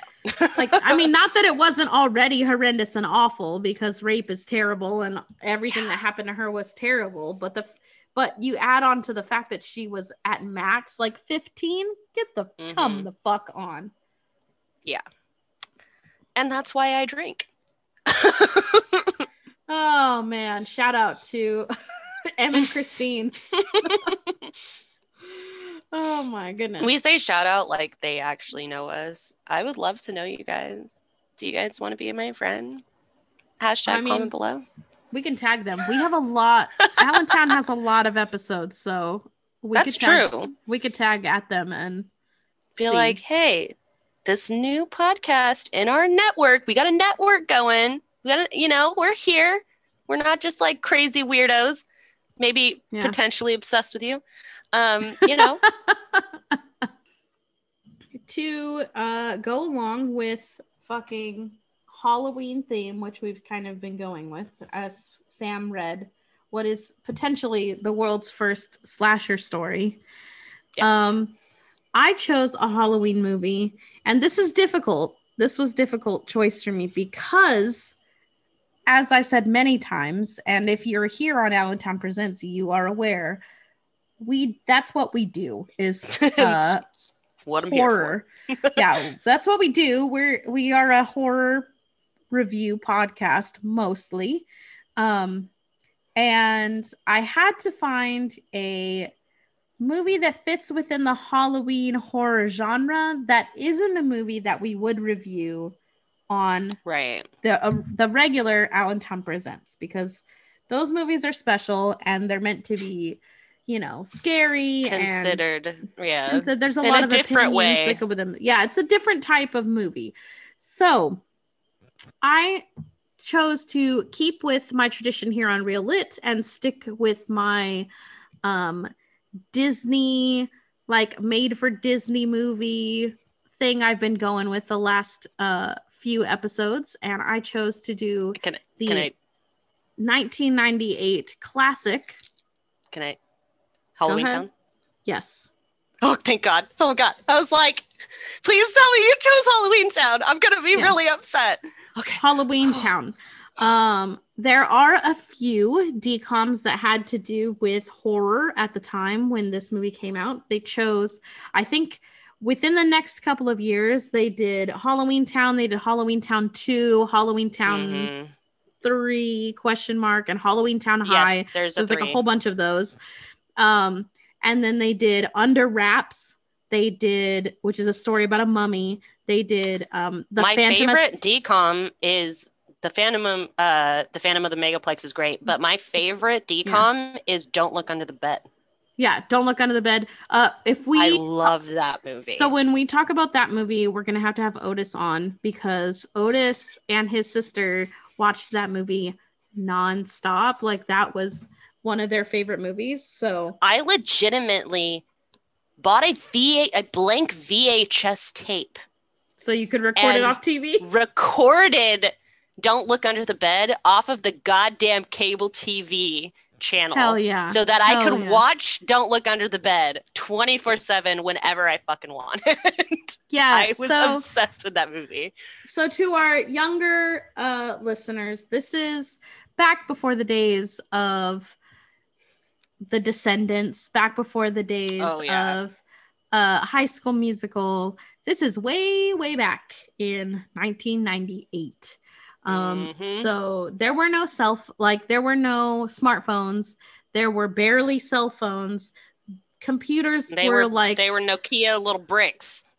And computers were barely a thing. So just keep that in mind as I describe this movie, that we are basically without technology. This is like technology ground zero. So don't expect people to like, oh, well, why didn't they just get on a cell phone and call for help or do whatever? Like, that didn't exist, okay, in 1998. So slow your roll.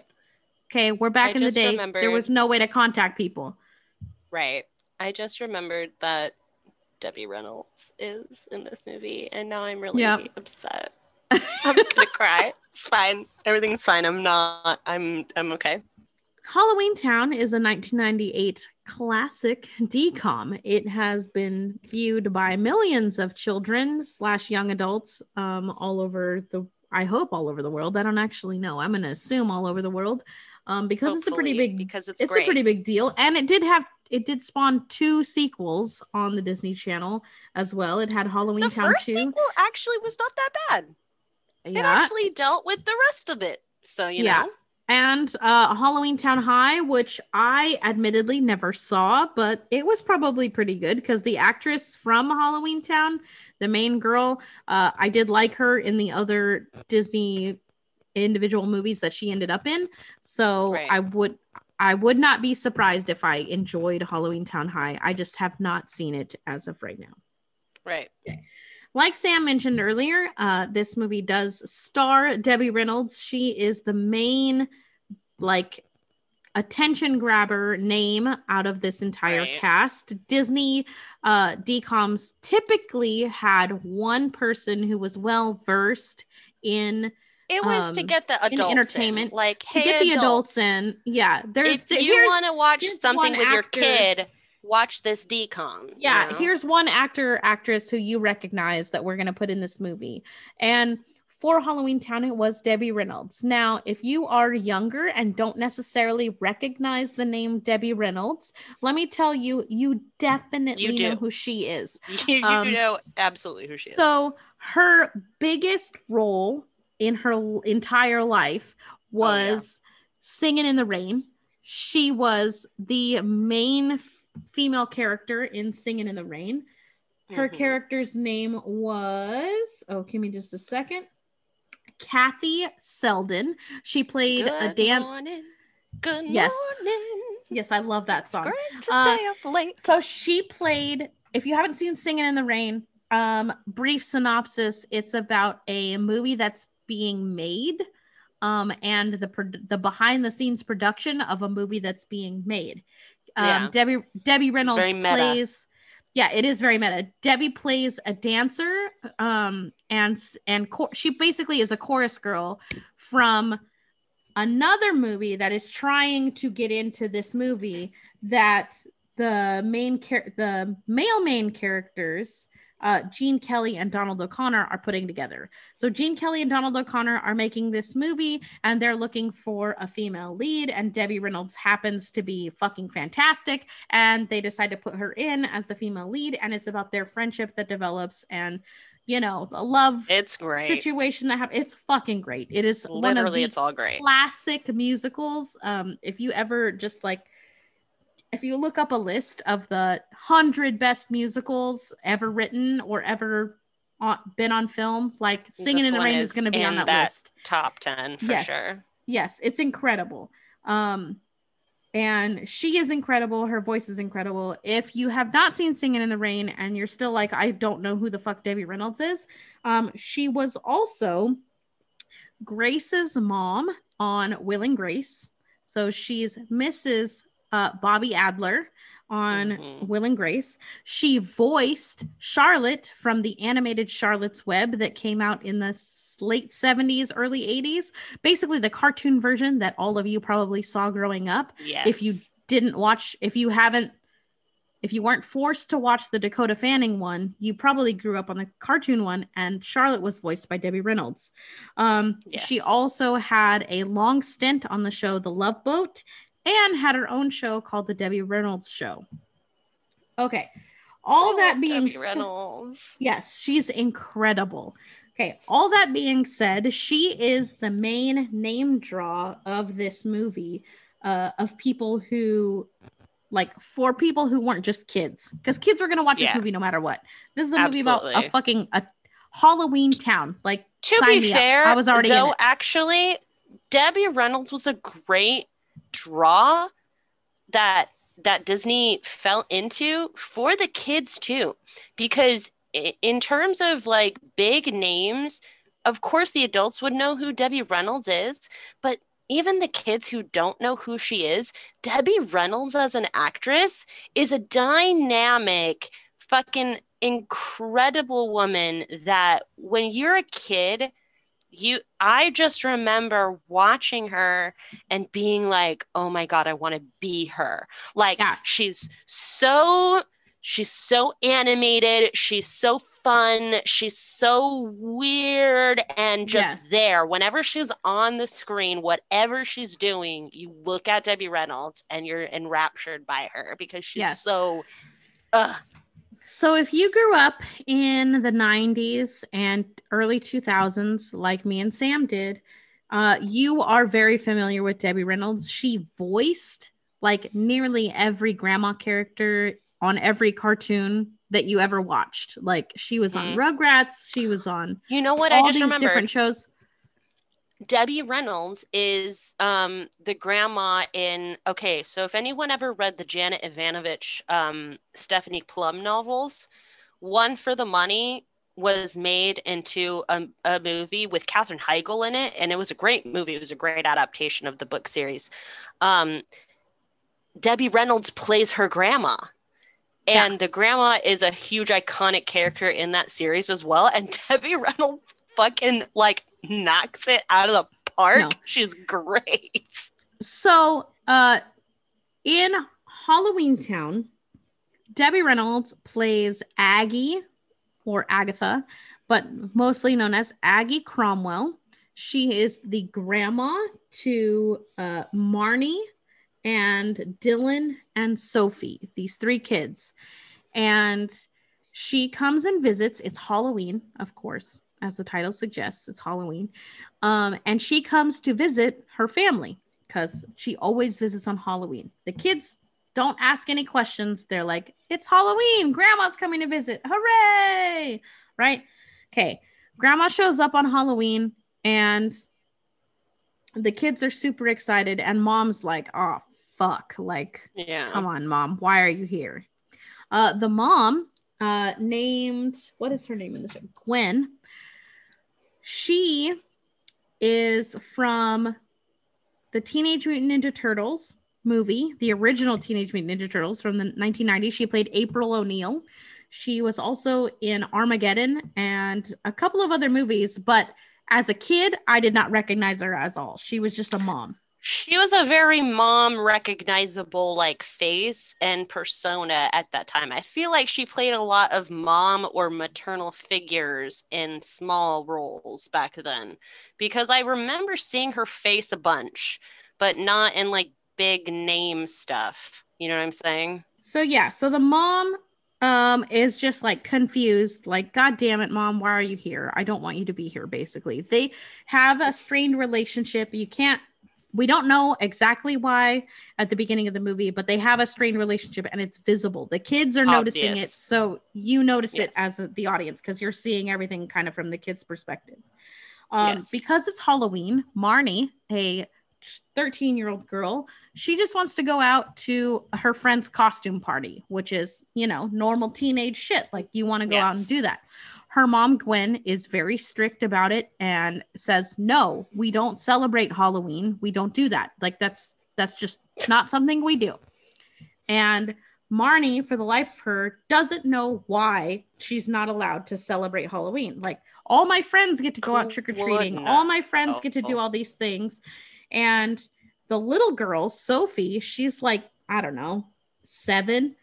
I would say she's hella young in this movie. She's like 7 and she just sits at the window on Halloween night and watches all the kids trick-or-treating and is just like sad and confused as to why she doesn't get to go trick-or-treating. It's so sad. So after a fight with her mom about Hold on, I'm sorry. Hold on, I'm so sorry. Pause. Isn't this young Sophie, I feel like I'm going nuts. She's like a Mara Wilson lookalike, right? Kind of. So her name is, the actress's name is Emily Roesk. I'm about to look this bitch up right now. When I saw her in the movie, I was like, oh shit, I recognized you from something. And I could not put my finger on what it was from. She does kind of resemble Mara Wilson, but that's not it. So I looked up her filmography, and she has only been in a handful of things. She was in the Halloween Towns, all three of them. She was in yes. Okay, good.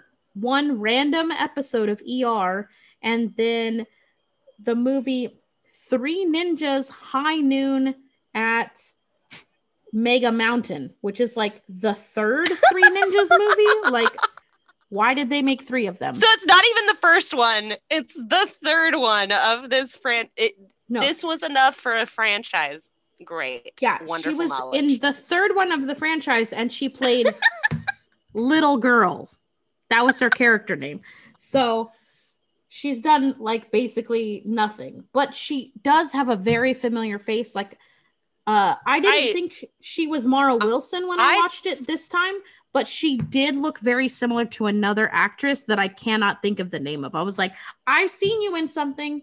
No, I know who it is. It's because it's these three women that I always get messed up. I'm about to tell you who she is right now. Oh shit. What is the name of that actress? Okay. Jenna Malone. So Jenna Malone, Emily Roski, and Mara Wilson ruin my life all the time because I mix them up all the time. I need to see a picture of baby Gemma Malone, because I have not. Let's see, young Jenna Malone. That's what I want. But yes, I see it. I can see a Jenna Malone for sure. So, yes, I literally always mix them up. In particular, Mara and Jenna, but Mara and Jenna and Emily, because when I was young, I thought Sophie was played by Mara Wilson. And I learned when I was older that they were different children. Yeah. So. Yeah. Well, Mara Wilson was in a movie where she was the youngest of three siblings with a boy in the middle, and that would have been Mrs. Doubtfire. Yes. So, yes, very similar. Okay, so Sophie, the little girl, she's upset she can't go outside and trick or treat. She doesn't understand why they can't celebrate Halloween. None of the kids really get it, and whatever. Grandma comes, mom's upset, but they have a nice family dinner anyways. Kids are sent upstairs, time to go to bed, and mom and grandma, Gwen and Aggie are in the kitchen cleaning up after dinner. They're doing the dishes, just talking, and their talking is clearly heated because they're aggressive. Yes. And we find out in this heated conversation that Aggie is actually a witch, and because this is oh my gosh, what is her name? Marnie.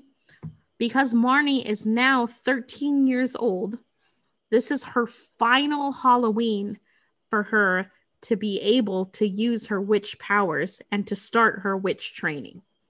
So if she doesn't start training as a witch right now, it's gone forever. It's gone forever, and she will never get to be a witch. Now, that being said, Marnie is the weird girl in class. She's into the creepy, ghouly, slasher filmy, like she's kind of the goth chick. She's the girl who's into Halloween all year round, and she doesn't really know why, but that's just who she is.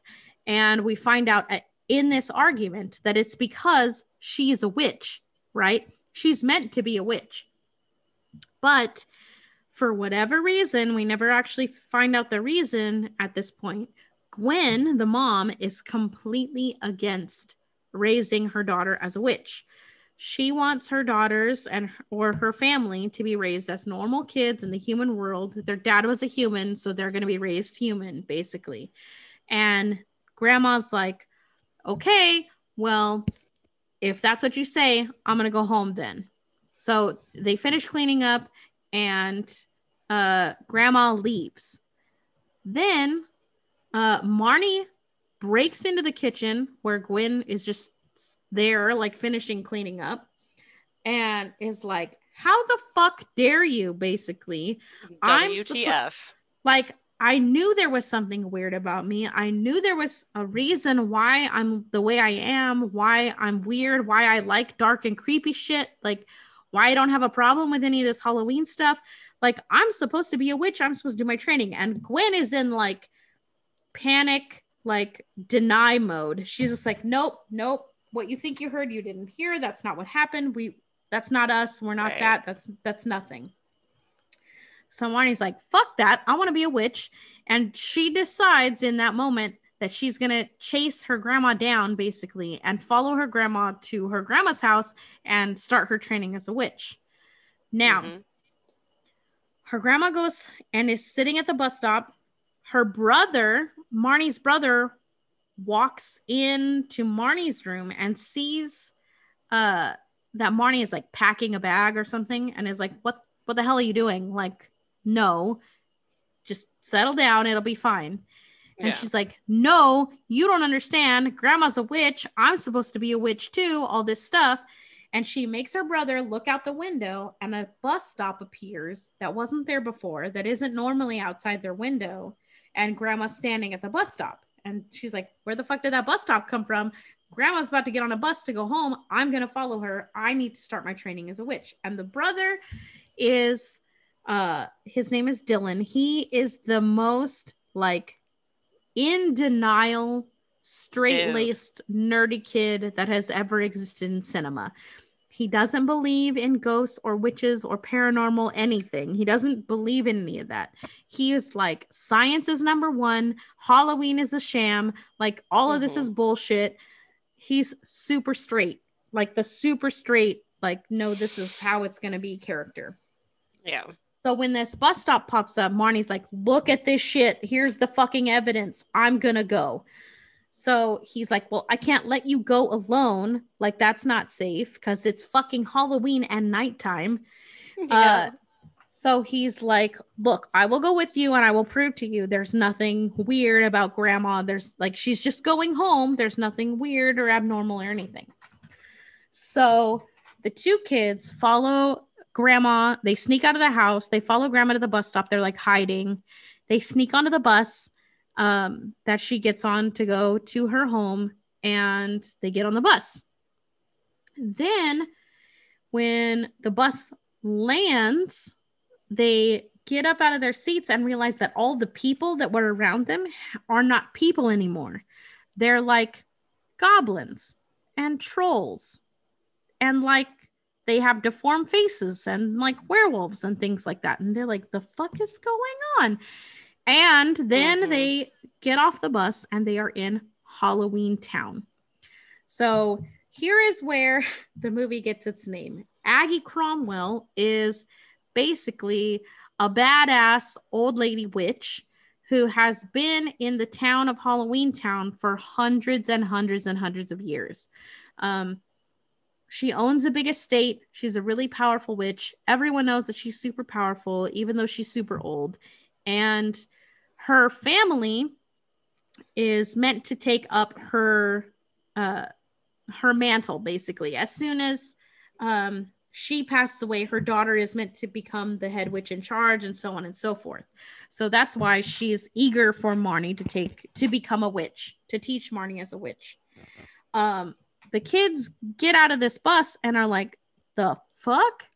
Everyone around them is basically looks like they are in an intense Halloween costume competition.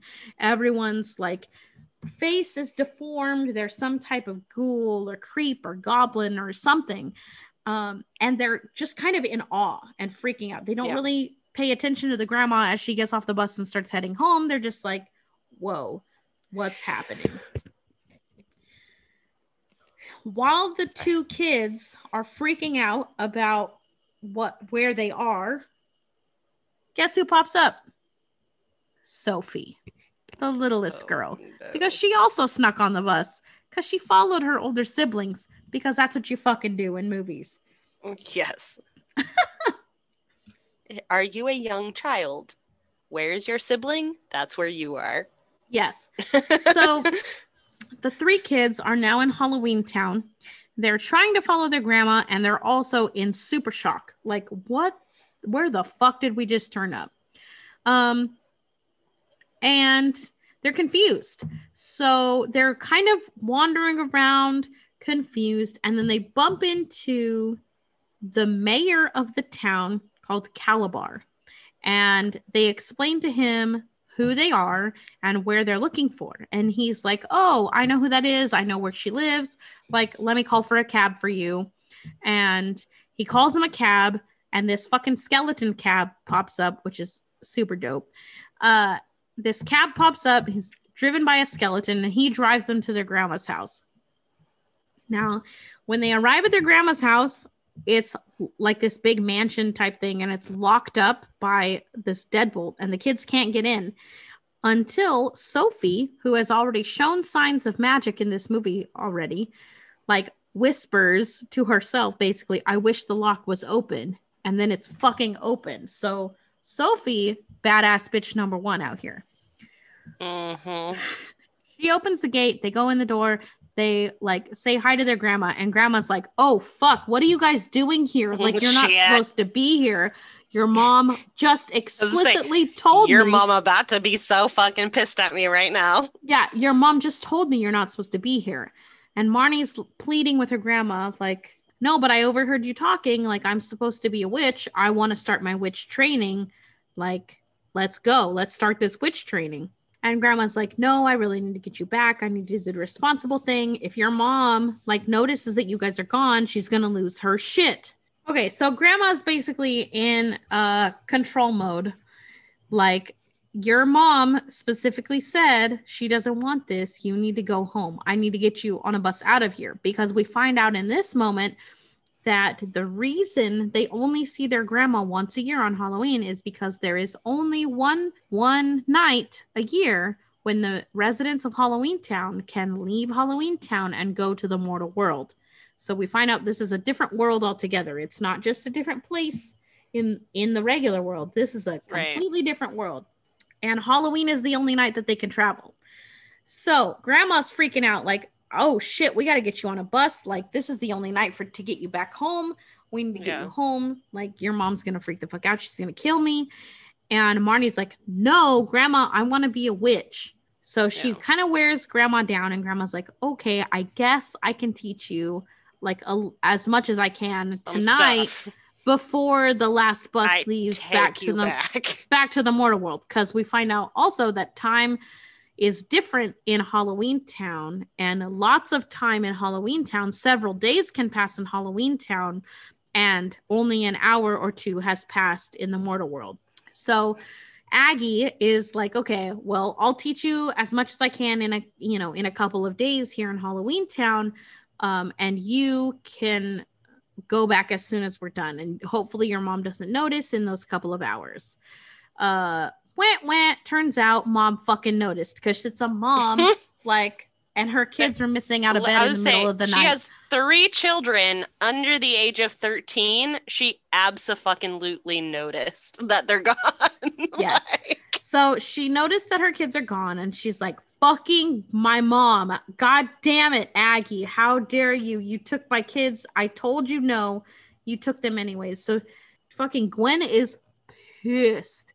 She hops on the next bus to Halloween Town, because somehow she knows how to do that, and ends up in Halloween Town and is like pissed. She's ready to be mad.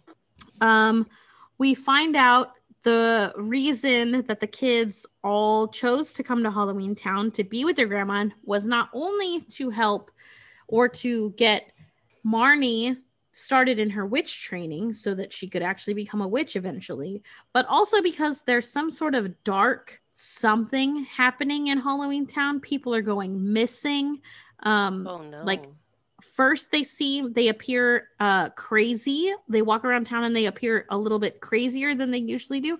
And then within the next day, they've disappeared, and we don't know why that's happening.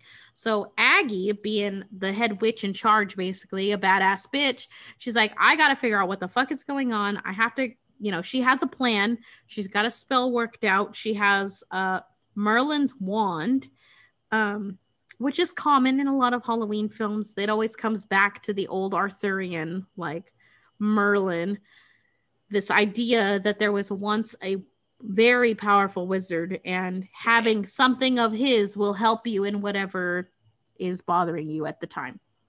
Right. So she has like Merlin's wand or talisman or something, and she's planning this spell that will reveal the evil and basically allow her to defeat the evil that's plaguing Halloween Town.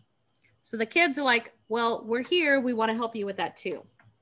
Yeah. So Mom arrives in Halloween Town and finds the kids and is like, you guys are in so much fucking trouble.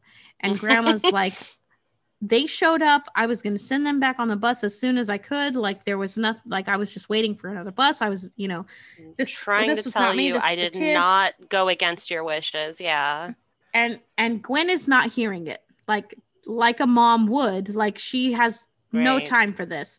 She's like, bitch, please. I know good and well you wanted Marnie to become a witch. I know that you like enticed her or something. Like, this is bullshit. I don't want her to become a witch. Doesn't matter. Marnie gets in the middle of this argument and is like, Mom, listen to me. I want to become a witch. I'm weird as fuck at school. And now I know why I'm weird as fuck. Like, I'm an actual witch. How about you let me fucking become a witch? And the mom is just continuously like, no, you don't know what there is going on around here. Your dad was a human, so you're going to be a human. And they argue again for a while. After this argument, they go to the bus station because it's time for them to get out of Halloween Town. Time to go back to the mortal world. And there's no bus. So they decide to talk to the mayor. Marnie's like, hey, I know the mayor. Like, he helped us before. Maybe we can go talk to him. Right. They go talk to the mayor and they find out that Gwen was like an ex of the mayor. Like, they used to date a long time ago. Mm-hmm. And Calabar sitting in a tree. Yeah. So there's like these weird, like, flirty love signals happening around Gwen and Calabar. And Calabar's like, yeah, I can help you get out of town. Like, I'll figure, I'll do this, I'll do that. He promises to make their dreams come true. Right. While that is happening, Aggie is trying to finish her spell, and she's told by Luke that he knows where the bad guy is and he can take her to him. So she follows Luke. They go into this old, gross, like, abandoned movie theater, and she sees all of these people that are just like frozen, basically like statues. All the people that have gone missing in Halloween Town, they're frozen inside this theater as statues. And then where the screen is, this big, like, Nazgul looking Grim Reaper dude comes out and is like, you need to stop. You need to give me Merlin's wand. Like, I'm going to take control of Halloween Town. I'm going to bridge the gap and make sure that our citizens of Halloween Town can roam the regular world freely and do whatever the fuck they want. Basically, he's willing to kick ass and take names, and he doesn't give a shit. And Aggie's just like, no, I'm not doing that. Like, that's not happening. Meanwhile, while she is talking to him, Marnie is begging her mom, like, you don't understand.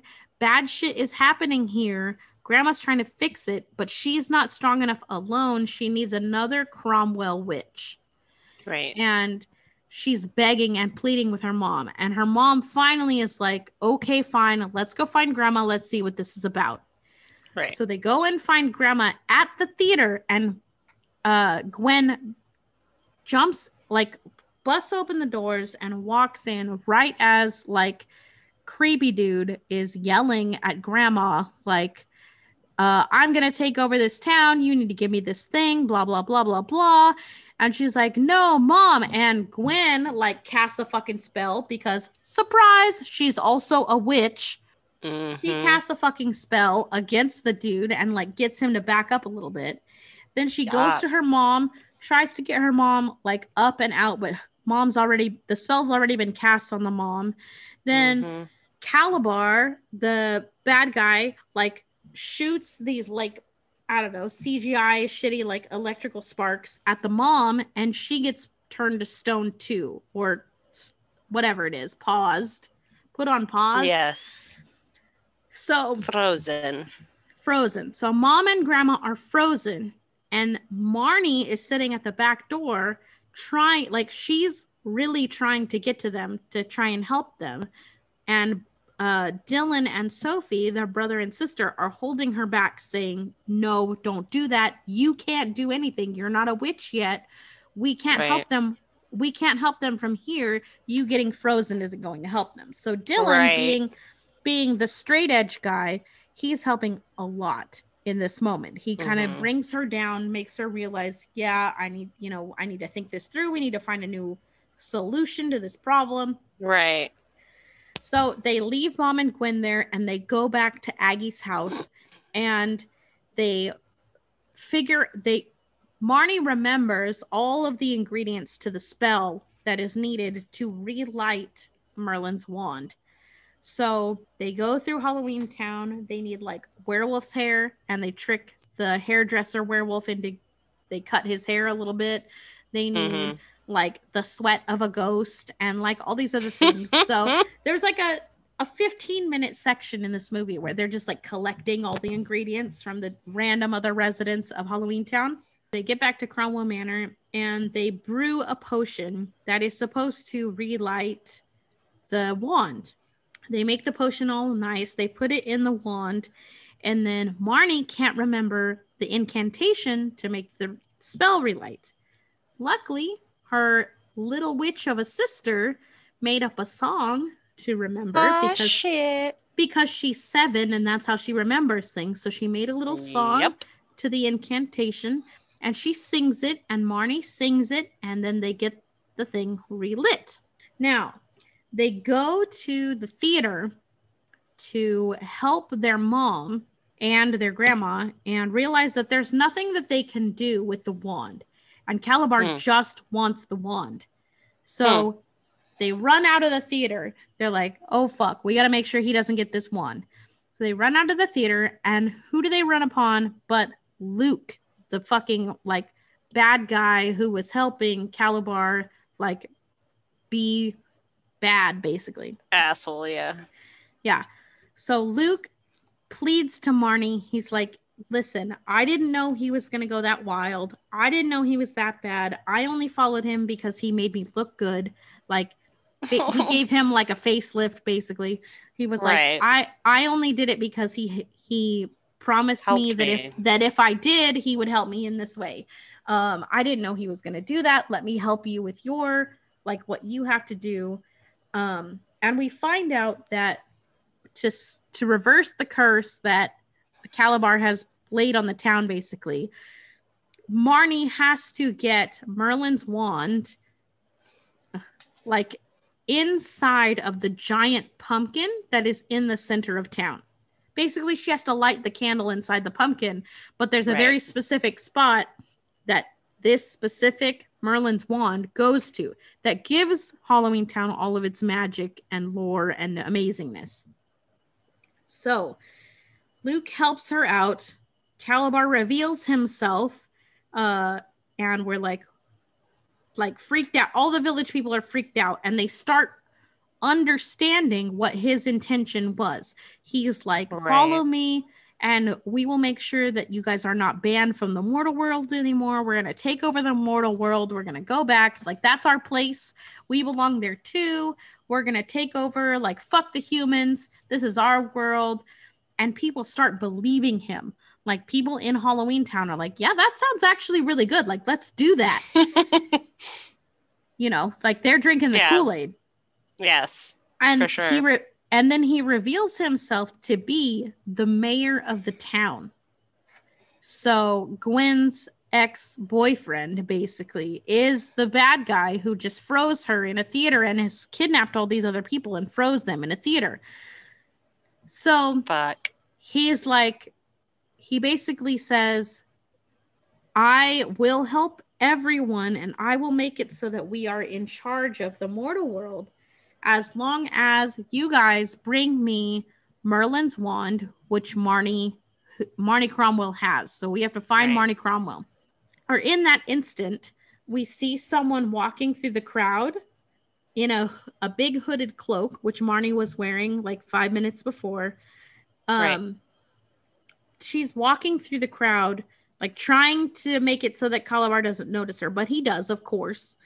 And he's like, you thought you could run away from me? And he shoots his little like Jedi lasers or electricity at her. Yes. And fucking shocks her down to the ground. And none of the people in the fucking town have a problem with this somehow. Like, they all know that obviously Marnie everything is cool. Marnie is a young teen girl, but fuck it. Like, let this dude just murder her in the streets. So he shocks her down to the ground and thinks that he's won. And he goes up to the body and is like shocking it and ready to do his big reveal and get his fucking Merlin's wand or whatever from her. And he pulls back the hood and finds out it's actually Luke dressed in the cloak that Marnie was supposed to be in. And he's like, oh shit, what the fuck? And we see Marnie at the top of the giant pumpkin about to place Merlin's wand in the pumpkin. Yeah. And Calabar's like, oh, hell no. And he zaps her too, like as she's sitting on top of the pumpkin. So she is about to drop it into the thing. She's like right there, like it's almost out of her hand. Her hand's almost open enough for it to drop. And then he zaps her into like petrified ghost or whatever. Frozen. And it doesn't drop. So he's like, hell yeah, I fucking won. The brother and the sister are like, God damn it, our sister is dead. Our mom is dead. Our grandma is dead. Like, what the fuck are we going to do? And then it pans back to Marnie's hand and it opens just a tiny bit. And the fucking thing drops into its rightful place in the middle of the jack-o'-lantern. And the spell is broken. All the witches and wizards and ghouls and goblins and everything that was frozen in the theater, they come out. Calabar's like, oh, fuck, shit's about to get real. And a whole mob of people from the theater come down the street with a bone to pick with Calabar because they know, like, bitch, hey, bitch, you fucking froze me. Excuse the fuck me. Yeah. So Aggie, being the head bitch in charge that she's been this whole time, is leading the charge. And she's like, oh, no, sir. You don't get to take control. You're not doing this shit to the mortal world. You're not doing a damn thing to Halloween Town. You fucked us all over. Like, we going for it. So she starts putting a spell on him, or a counter spell, I guess, towards him.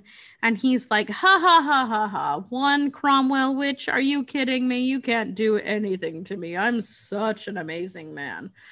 Obviously. Bullshit. And Aggie's like, no, I am going to defeat you. And then Gwen from the back is like, bitch, it's not just one Cromwell witch. It's two Cromwell witches. And Gwen comes up, the mom, and stands right next to Aggie, the grandma, and they start simultaneously doing the spell at Calabar. And he's like a little, like you can see the concern on his face, but he's still like, nah, I'm not super. This doesn't hurt that bad. This isn't so bad. And while this is happening, the little brother Dylan, is like, man, I fucking hate that guy. Like, this guy is such a piece of shit. I wish I could just do this guy. And then little sparks appear at his fingertips. And we find out that not only are Sophie and Marnie witches, but Dylan is also becoming a warlock. So Marnie is like, Dylan, look at your hands. You're a warlock, dude. Like, let's go fucking help grandma and mom.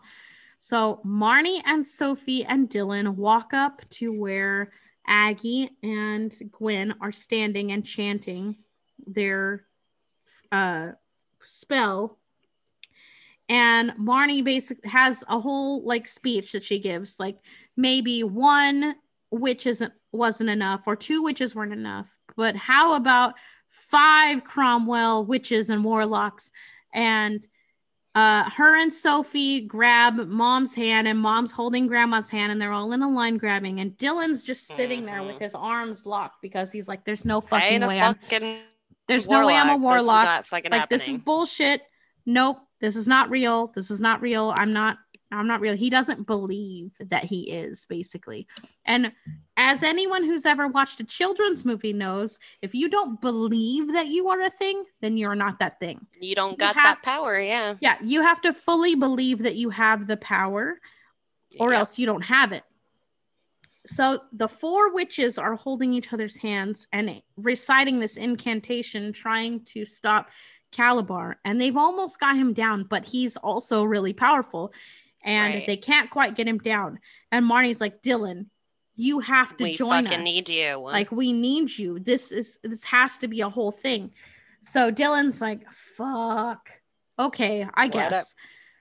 So he grabs Sophie's hand, or stands in the middle, grabs their hands, and all 5 of the Cromwell witches and warlocks recite this incantation, and they defeat Calabar, and basically he's destroyed. Halloween Town goes back to normal, and everything is happy in the end of the movie. At the very end, Marnie really wants to stay in Halloween Town to continue her training as a witch. She wants to continue training with Grandma to become a witch. And she's still upset at Mom. Like, she's happy that her mom is alive, of course. Happy that nothing bad really happened to Mom. But she's still mad at, you know, that teen madness that you are at your mom when she won't let you do something that you really want to do. Marnie is feeling that, and she's like, Mom, no, I want to become a witch. Like, why not just let me stay here in Halloween Town, and I'll come back when I'm done with my witches training. Right. And then Gwen, with a fucking ball out of left field, is like, you're going to continue your witches training, but you're going to do it in the mortal world, and I'm going to be the witch that's training you. Like, it's not going to be Grandma. Shit. It's going to be me. So we see this. Be me. Yeah, so we see this complete turnaround of the character Gwen. She went from completely hating where she came from and the fact that she is a witch, to embracing her witchy side and being willing to teach her daughters and son, hopefully, that they are, you know, how to embrace their witch side, how to deal with their powers, how to control their things. And there were 2 sequels made of this film, so we can only hope that they continued on and got to see their grandma some more and got to fix all the problems that were in Halloween Town and everything like that. So the problems that were still around at the end of this movie were who is going to be the mayor of Halloween Town now, and what happened to Calabar is a real problem. And we find out in the next movie. So if you're interested in finding out what happens next, watch Halloween Town 2. The Return of Calabar. I would say, isn't it called Calabar's Revenge or something like that? Like The Return of Jafar. Yeah, I can't remember what it's called exactly, but it's one of the, it has Calabar's name in it. Yeah. Cool. So they're alive then. Great. Thanks for letting me know. Spoiler you're right. Alert. It's Calabar's Revenge. So so yeah, Halloween Town, I would say it is a really good family movie. Oh my God, so good. It is a classic. There, you know, it's Disney Channel, so there's no cussing, there's no bad language, no super scary deaths. Like, some of the characters in this movie are kind of scary, but that's just like props. Like, they're not actually scary, and they're not trying to scare you. They're just like, oh, here's a dude that looks like a werewolf. Like, here's an entire skeleton who just apparently is also alive. Yeah. So if your kids are really, really nervous of scary things, like they're really, really, really, really, really freaked out by like things that are slightly scary, they probably won't like this film. But otherwise, this film will be fine. All ages. Oh, yeah. Like I know 3 and 4-year-olds who can handle this movie. It's not that scary. I was trying to think about how I would categorize this in terms of the like magical types of movies out there already. And I would say that this is a good like cross between, in terms of vibes, this is a good cross between like Harry Potter and Hocus Pocus. Like every movie, there I'd are say it's some I'd say little it's bit of actually lead-throughs. yeah, I'd say it's actually less scary than both of those films. Cause No, what like it's absolutely less scary than both of them. It's yeah, basically like if you combined those and they had a young baby and you're watching their baby, and because it's a baby, it's not quite as grown up yet, so it's not very scary. It's not as scary as any of their parents, but it definitely has the like Disney and like funny vibes that Hocus Pocus has in terms of the like mixing the human world with the real world and like the, you know, the outrageous kind of costumes and the outrageousness of the like only on Halloween type of vibe. And then the Harry Potter aspect comes in with the like, oh, our worlds are connected, but they're separate. Oh, you can be someone who straddles both of those worlds, but it's just something that you have to work through, you know? Like all of those kinds of concerns. That's like the most like kind of how Harry Potter it is. But yeah.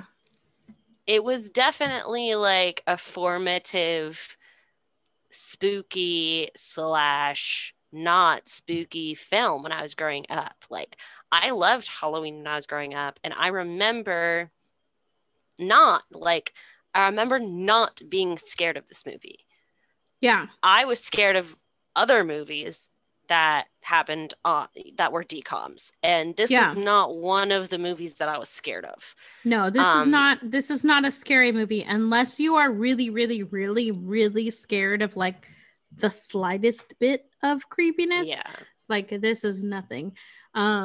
The characters, like I described earlier, the like, you know, the mummy and the zombie and the Frankenstein-ish characters, like it's all over the top costuming.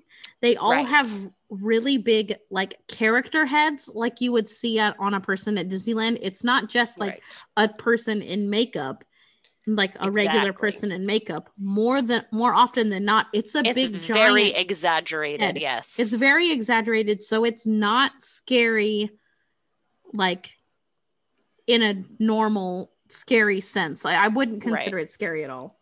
If you have a super young child, toddlers, maybe like 4 and under, just kind of have this aversion sometimes. Like it depends on your toddler, but they have an Yeah. aversion sometimes to people who are dressed up in costumes. They can either Yeah. love them or hate them. So for those ages, you might not want to have them in the room when you're like older kids are watching this movie. But Yeah. otherwise, But and it's especially if you fine. have a toddler who doesn't care or who loves them, then you would be totally fine. Exactly. They would be totally Oh fine yeah. watching this One because one of the there's kids so I much watch, color, there's so much fun. yeah, one of the kids I watch is super into like spooky creepy shit, and he has loved this movie since he was like 3. So Yeah. it's not a big deal. Um Other fun facts about this movie, the composer of the score for this movie is Mark Mothersbaugh. We have talked about him several times on the Allentown Presents podcast. But if you don't know who Mark Mothersbaugh is, he was one part of the famous 80s group Devo. They sang the song Whip It. He has done a Yes. ton of music in film and television. He did the themes to such amazing shows as Pee Wee's Playhouse, Rugrats, Adventures in Wonderland, the show Dumb and Dumber, the show Rocket Power. He did Clifford the Big Red Dog. He did Rugrats All Grown Up. He did Regular Show. He did the Carrie Diaries. He did The Last Man on Earth. He has I didn't know he done did a Rocket Power. ton That makes of shit. sense. He's done a ton of things. He did he's done a bunch of different scary movies that we've talked about on our show. He did the Rugrats movie, of course. He did The Adventures of Rocky and Bullwinkle. He did Bullwinkle. Rugrats in Paris. He did Sugar and Spice. He did all 3 of the Halloween Towns. He did the Even Stevens movie. He did Rugrats Go Wild. That makes sense. like a ton of films. He did Yeah. Confessions of a Teenage Drama Queen and Herbie Oh, Fully shit. Loaded. He did That Nick and girl was a one-time teenage drama queen. yeah. Oh He my did god, that song. Nick and Nora's Infinite Playlist, Fanboys, Cloudy with a Chance of Meatballs. Like, he did fucking Hotel Transylvania. Like, the man has done fucking work in Hollywood. He has come up with some of the greatest film scores in the last 20 or 30 years. Maybe not greatest, but definitely most recognizable. Like, when you hear something by him, you're like, huh, that sounds kind of familiar. And then you look at who did the credits for it and you're like, oh shit, that was Mark Mothersbaugh. No wonder I recognized it, because a lot of his stuff sounds similar. And he does a lot of really cool things, but you've definitely heard stuff by him. And then, like I've said before, there are 2 sequels to Halloween Town. So once you finish the family fun romp with your kids in watching the original Halloween Town during this spooky season, you can go on and watch Halloween 2, Calabar's Revenge, and Halloween Town High, where the kids get to actually go to high school and figure out more about their lives and how to deal with magic and everything like that.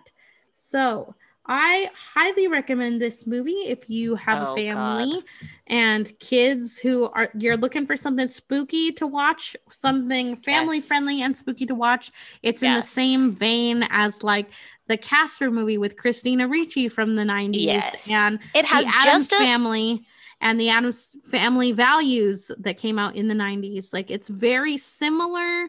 Like, it's spooky and Halloweeny, but it's not like scary and creepy. Exactly. It has just the right amount of like seriousness vibes for the almost like, you know, those kids that are on the cusp of wanting to be older kids without, they're not actually preteens, but they're absolutely not teens, but they're not quite preteens yet, but they're old enough kids that they want to be edgier, you know, they want to watch stuff that has more serious undertones to it, but you also don't need to scare the fucking shit out of them. Yeah. This is that vibe, this is the exact perfect vibe for it, you know? Yes. This is one of those family movies, like many of the movies that we've watched so far, or that we've talked about on this podcast so far.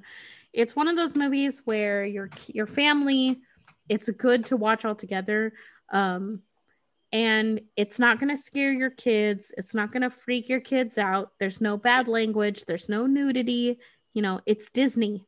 Like, this was the DCOMs, as I've said before, were Disney's attempt to get older children and young teens interested in what they had to offer, basically. Right. They had to prove to these kids that it wasn't just all sunshine and rainbows and happy Mickey Mouse skits. It was real things. There was, you know, these movies, all of these DCOMs had to do with like bullying and the insecurities that you feel in middle school and early high school. You're a strange kid and you don't fit in with lots of other, you know, popular things going on. And so the DCOMs are a really good place to start if you are kind of in the in-between. Like, there's parents I know, as a nanny, I know there are a lot of very cut and dry, like, this is for little kids, like children. Nick Jr., Disney Jr., like Jake and the Neverland Pirates, Dora the Explorer stuff. Like, that is for a specific age range of kids. Yes. And then there's an awkward point after your kids kind of phase out of that and they don't need to answer, like, what letter do you see on the screen? Type questions. It's clearly an age. Why do you keep asking me this question? Yeah. But there's an age of kids where it's hard to find things that are okay for your kids to watch, because some of the stuff that they're going to want to watch later in life, like 13, 14, 15-year-olds, you know, has, you know, a tiny bit of nudity or a little bit of cussing and things like that, and deals with a little bit more complex emotions, you know, puberty, puberty type things are addressed in there. Body changes are addressed in those Right. type of movies. The DComs did a really good job of finding movies to fit that gap between the childish, like, here's the letter A movie, Mhm. like programming, and the your body is changing and now you're bleeding from your Now crotch. you, Like, yeah, and you want to like, kiss a opposite sex member or a not opposite sex member, yeah, or you suddenly yeah. think about shit that kids don't think about. The DComs did a really good job of creating programming that was made for kids in that age range. And some of them do deal with, there is a romantic aspect in some of those DComs, but it's Yeah, never over the top. Like, no. oh, Yeah, I was gonna I'm gonna say, leave and go have sex with this guy in right, wherever because our parents are gone. It was like, no, like, I've never kissed someone before, and I'm gonna kiss that guy on a cheek, and that was like, right. oh shit, that's like the Yes. most you get in most of these Cute. DComs. Yeah. No, I was gonna say that like the biggest thing I remember from Halloween Town was that when I had watched it for so many years, I remembered Luke and I remember like liking Luke, obviously, because he helps them, but I had not, thought about him and Marnie in terms of, being more than just like, oh, wow, they're really good friends. He clearly decided that he liked the kids.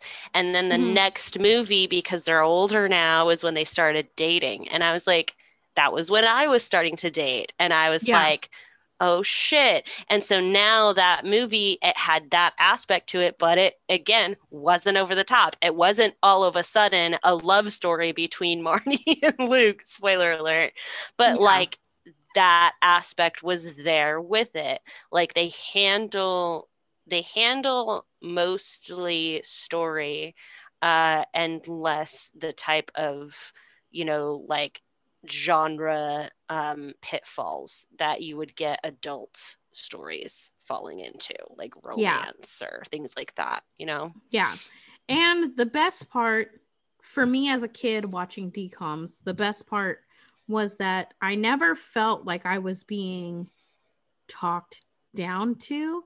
The Mm-mm. stories are all presented from the kid's point of view. And that's a Yes. really easy and awesome way to connect to their audience that I think a lot of other movies did not necessarily do a great job at. Um, Yeah. DComs did a really good job at bringing everything and telling it from a kid's perspective. It never felt like it was an adult telling me a story from a kid's About perspective. how to be a kid. Yeah. It always felt like it was a kid telling me about being a kid. And Yes. that was super relatable.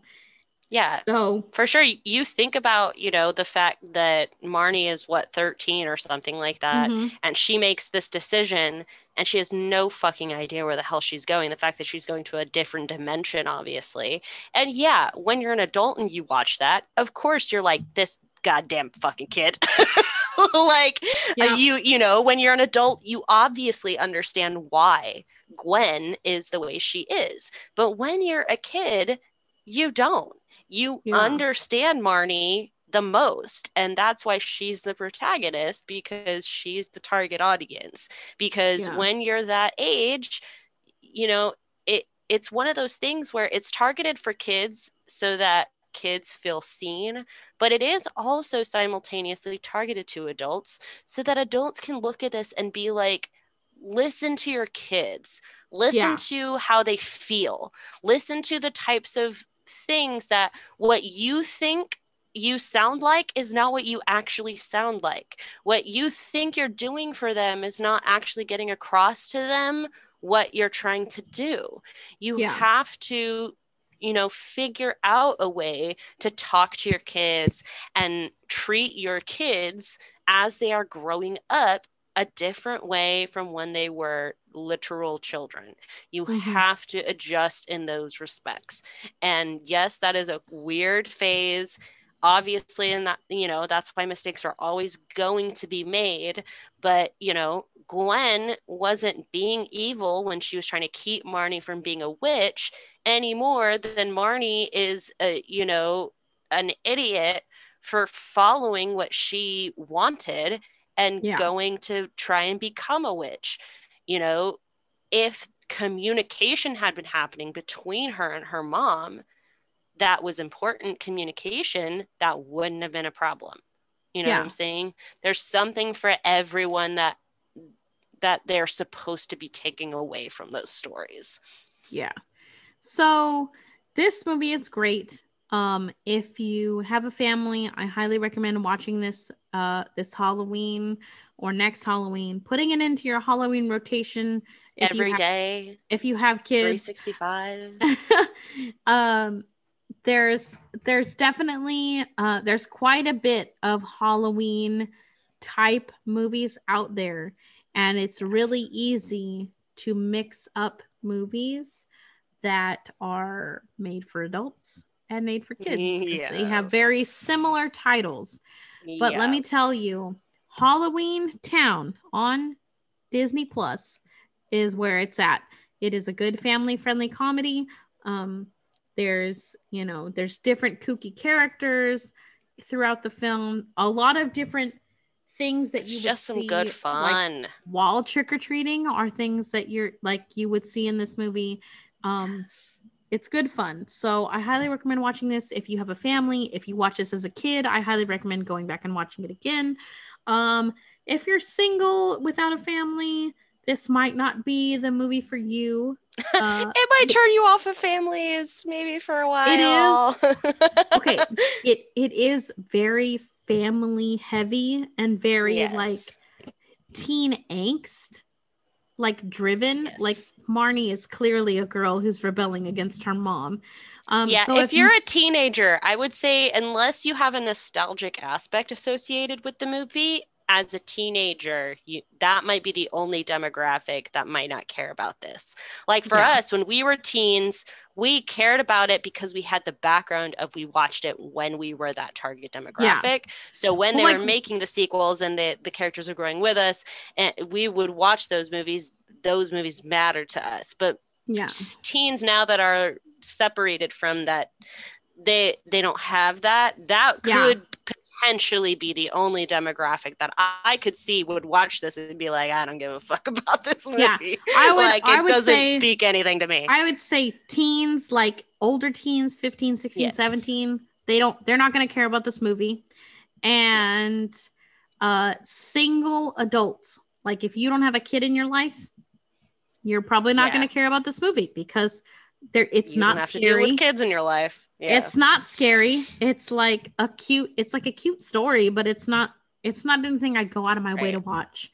But everyone else, if you have a family out there, if you are a younger person, if you have younger people in your life who are looking for something to watch around the Halloween time and you're tired of watching, The Nightmare Before Christmas or Hotel Transylvania for the 788th time, like put on Halloween Town. It's something new. It kind of breaks up the monotony and it's pretty good.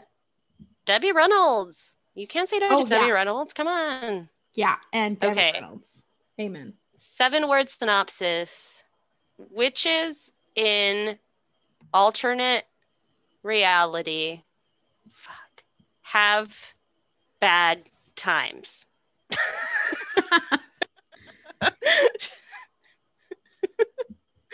Damn it, 7 words is hard. Shit. Let's see.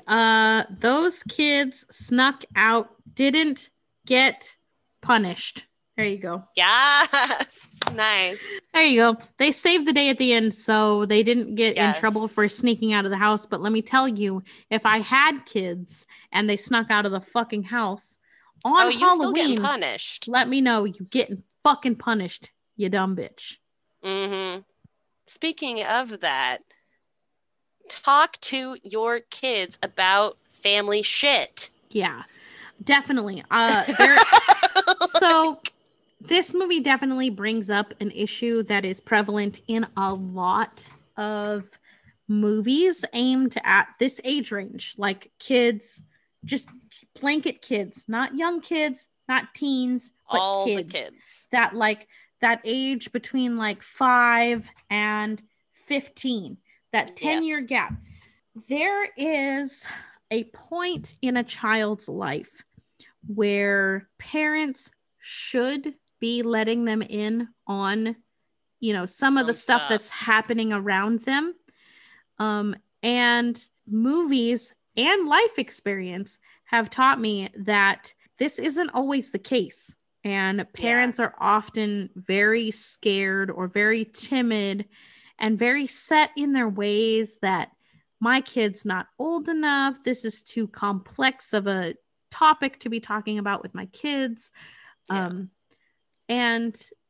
it really undermines children. Yes. Like there are it things fucks them up. Oh, it does. There are things that were happening in my life when I was in middle school, like around middle school age, that my parents didn't want to let me in on the whole story because they were afraid it was going to scar me or afraid about, I don't know what they were afraid of, but they didn't want to let me in. And, I kind of knew what was happening.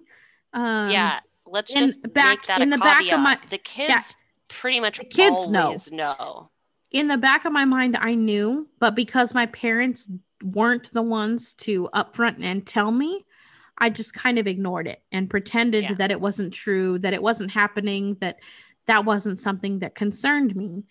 And now, as an adult, my dad openly talks to me about these things that were happening when I was a teen that I don't know about, don't remember.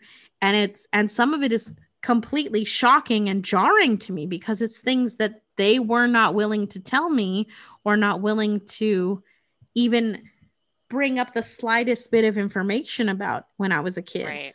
And it's like, you have to mention something. You have to figure out a way to verbalize it to the kid enough that they understand. You don't have to go into all the fucking gory details. That's not necessary. But what you do have to do is, if it's an important thing, you have to let them know about it.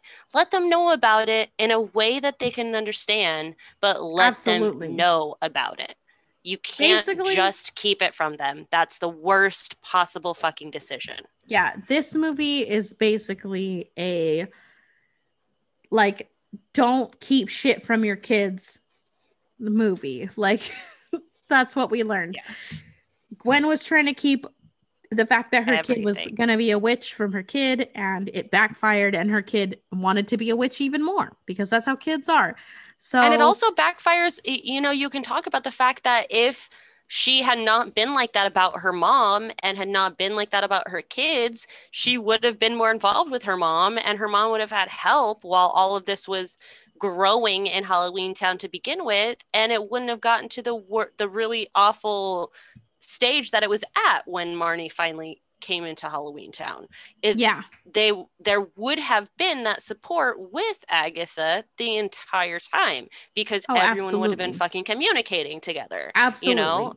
So I would say this movie is eye-opening in that you really need to pay attention to your kids in the time when your kids move on from asking basic questions to asking really in-depth questions about what's going on in the world around them. You need to be paying attention and answering those to the best of your ability.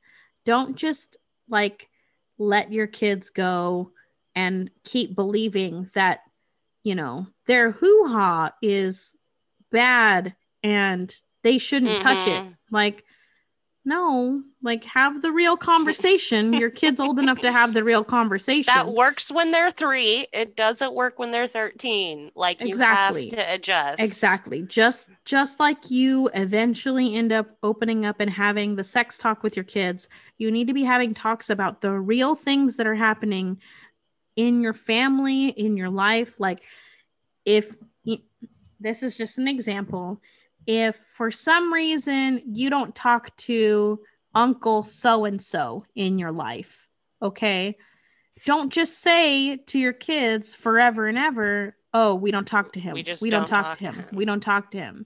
Because eventually your They're kid, gonna be like, why?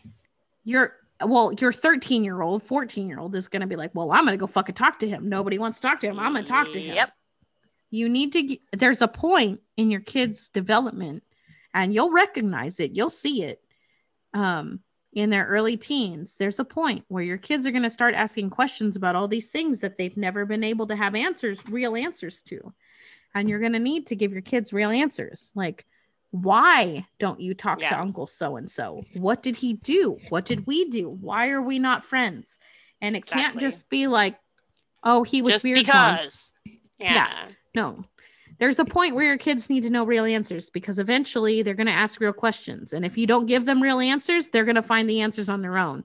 And it's not going to be good. And you only have yourself to blame for the fact that they are not prepared enough and they're not guarded against some of the shit that they're going to find, because you didn't give them the necessary information that they needed to be able to navigate those feelings. Yeah. Okay. That was a diatribe. So let's finish this out. That was Halloween Town, and it's a really good movie. You should check it out. That was also Titus Andronicus, which was, as we now know, one of literature's first slasher flicks. The worst thing Shakespeare's ever written, for many people's opinion. Yes. Probably for many reasons. Plagiarism probably is not the only reason it was bad, but I'm going to guess plagiarism was a big part of that. But yeah, if you enjoyed our talks about Halloween Town or Titus Andronicus, or you have more to ask us about either one of those things, or want to chime in on your opinions on either one of these things, you can tweet us at AllentownPod. You can email us at allentownpresents@gmail.com, or you can find us on Facebook at Allentown Presents. And as always, from me and Sam, this has been real. It has been lit. It has been real. You better keep it real lit. That's right. Real lit. Bye. That's what I'm talking about.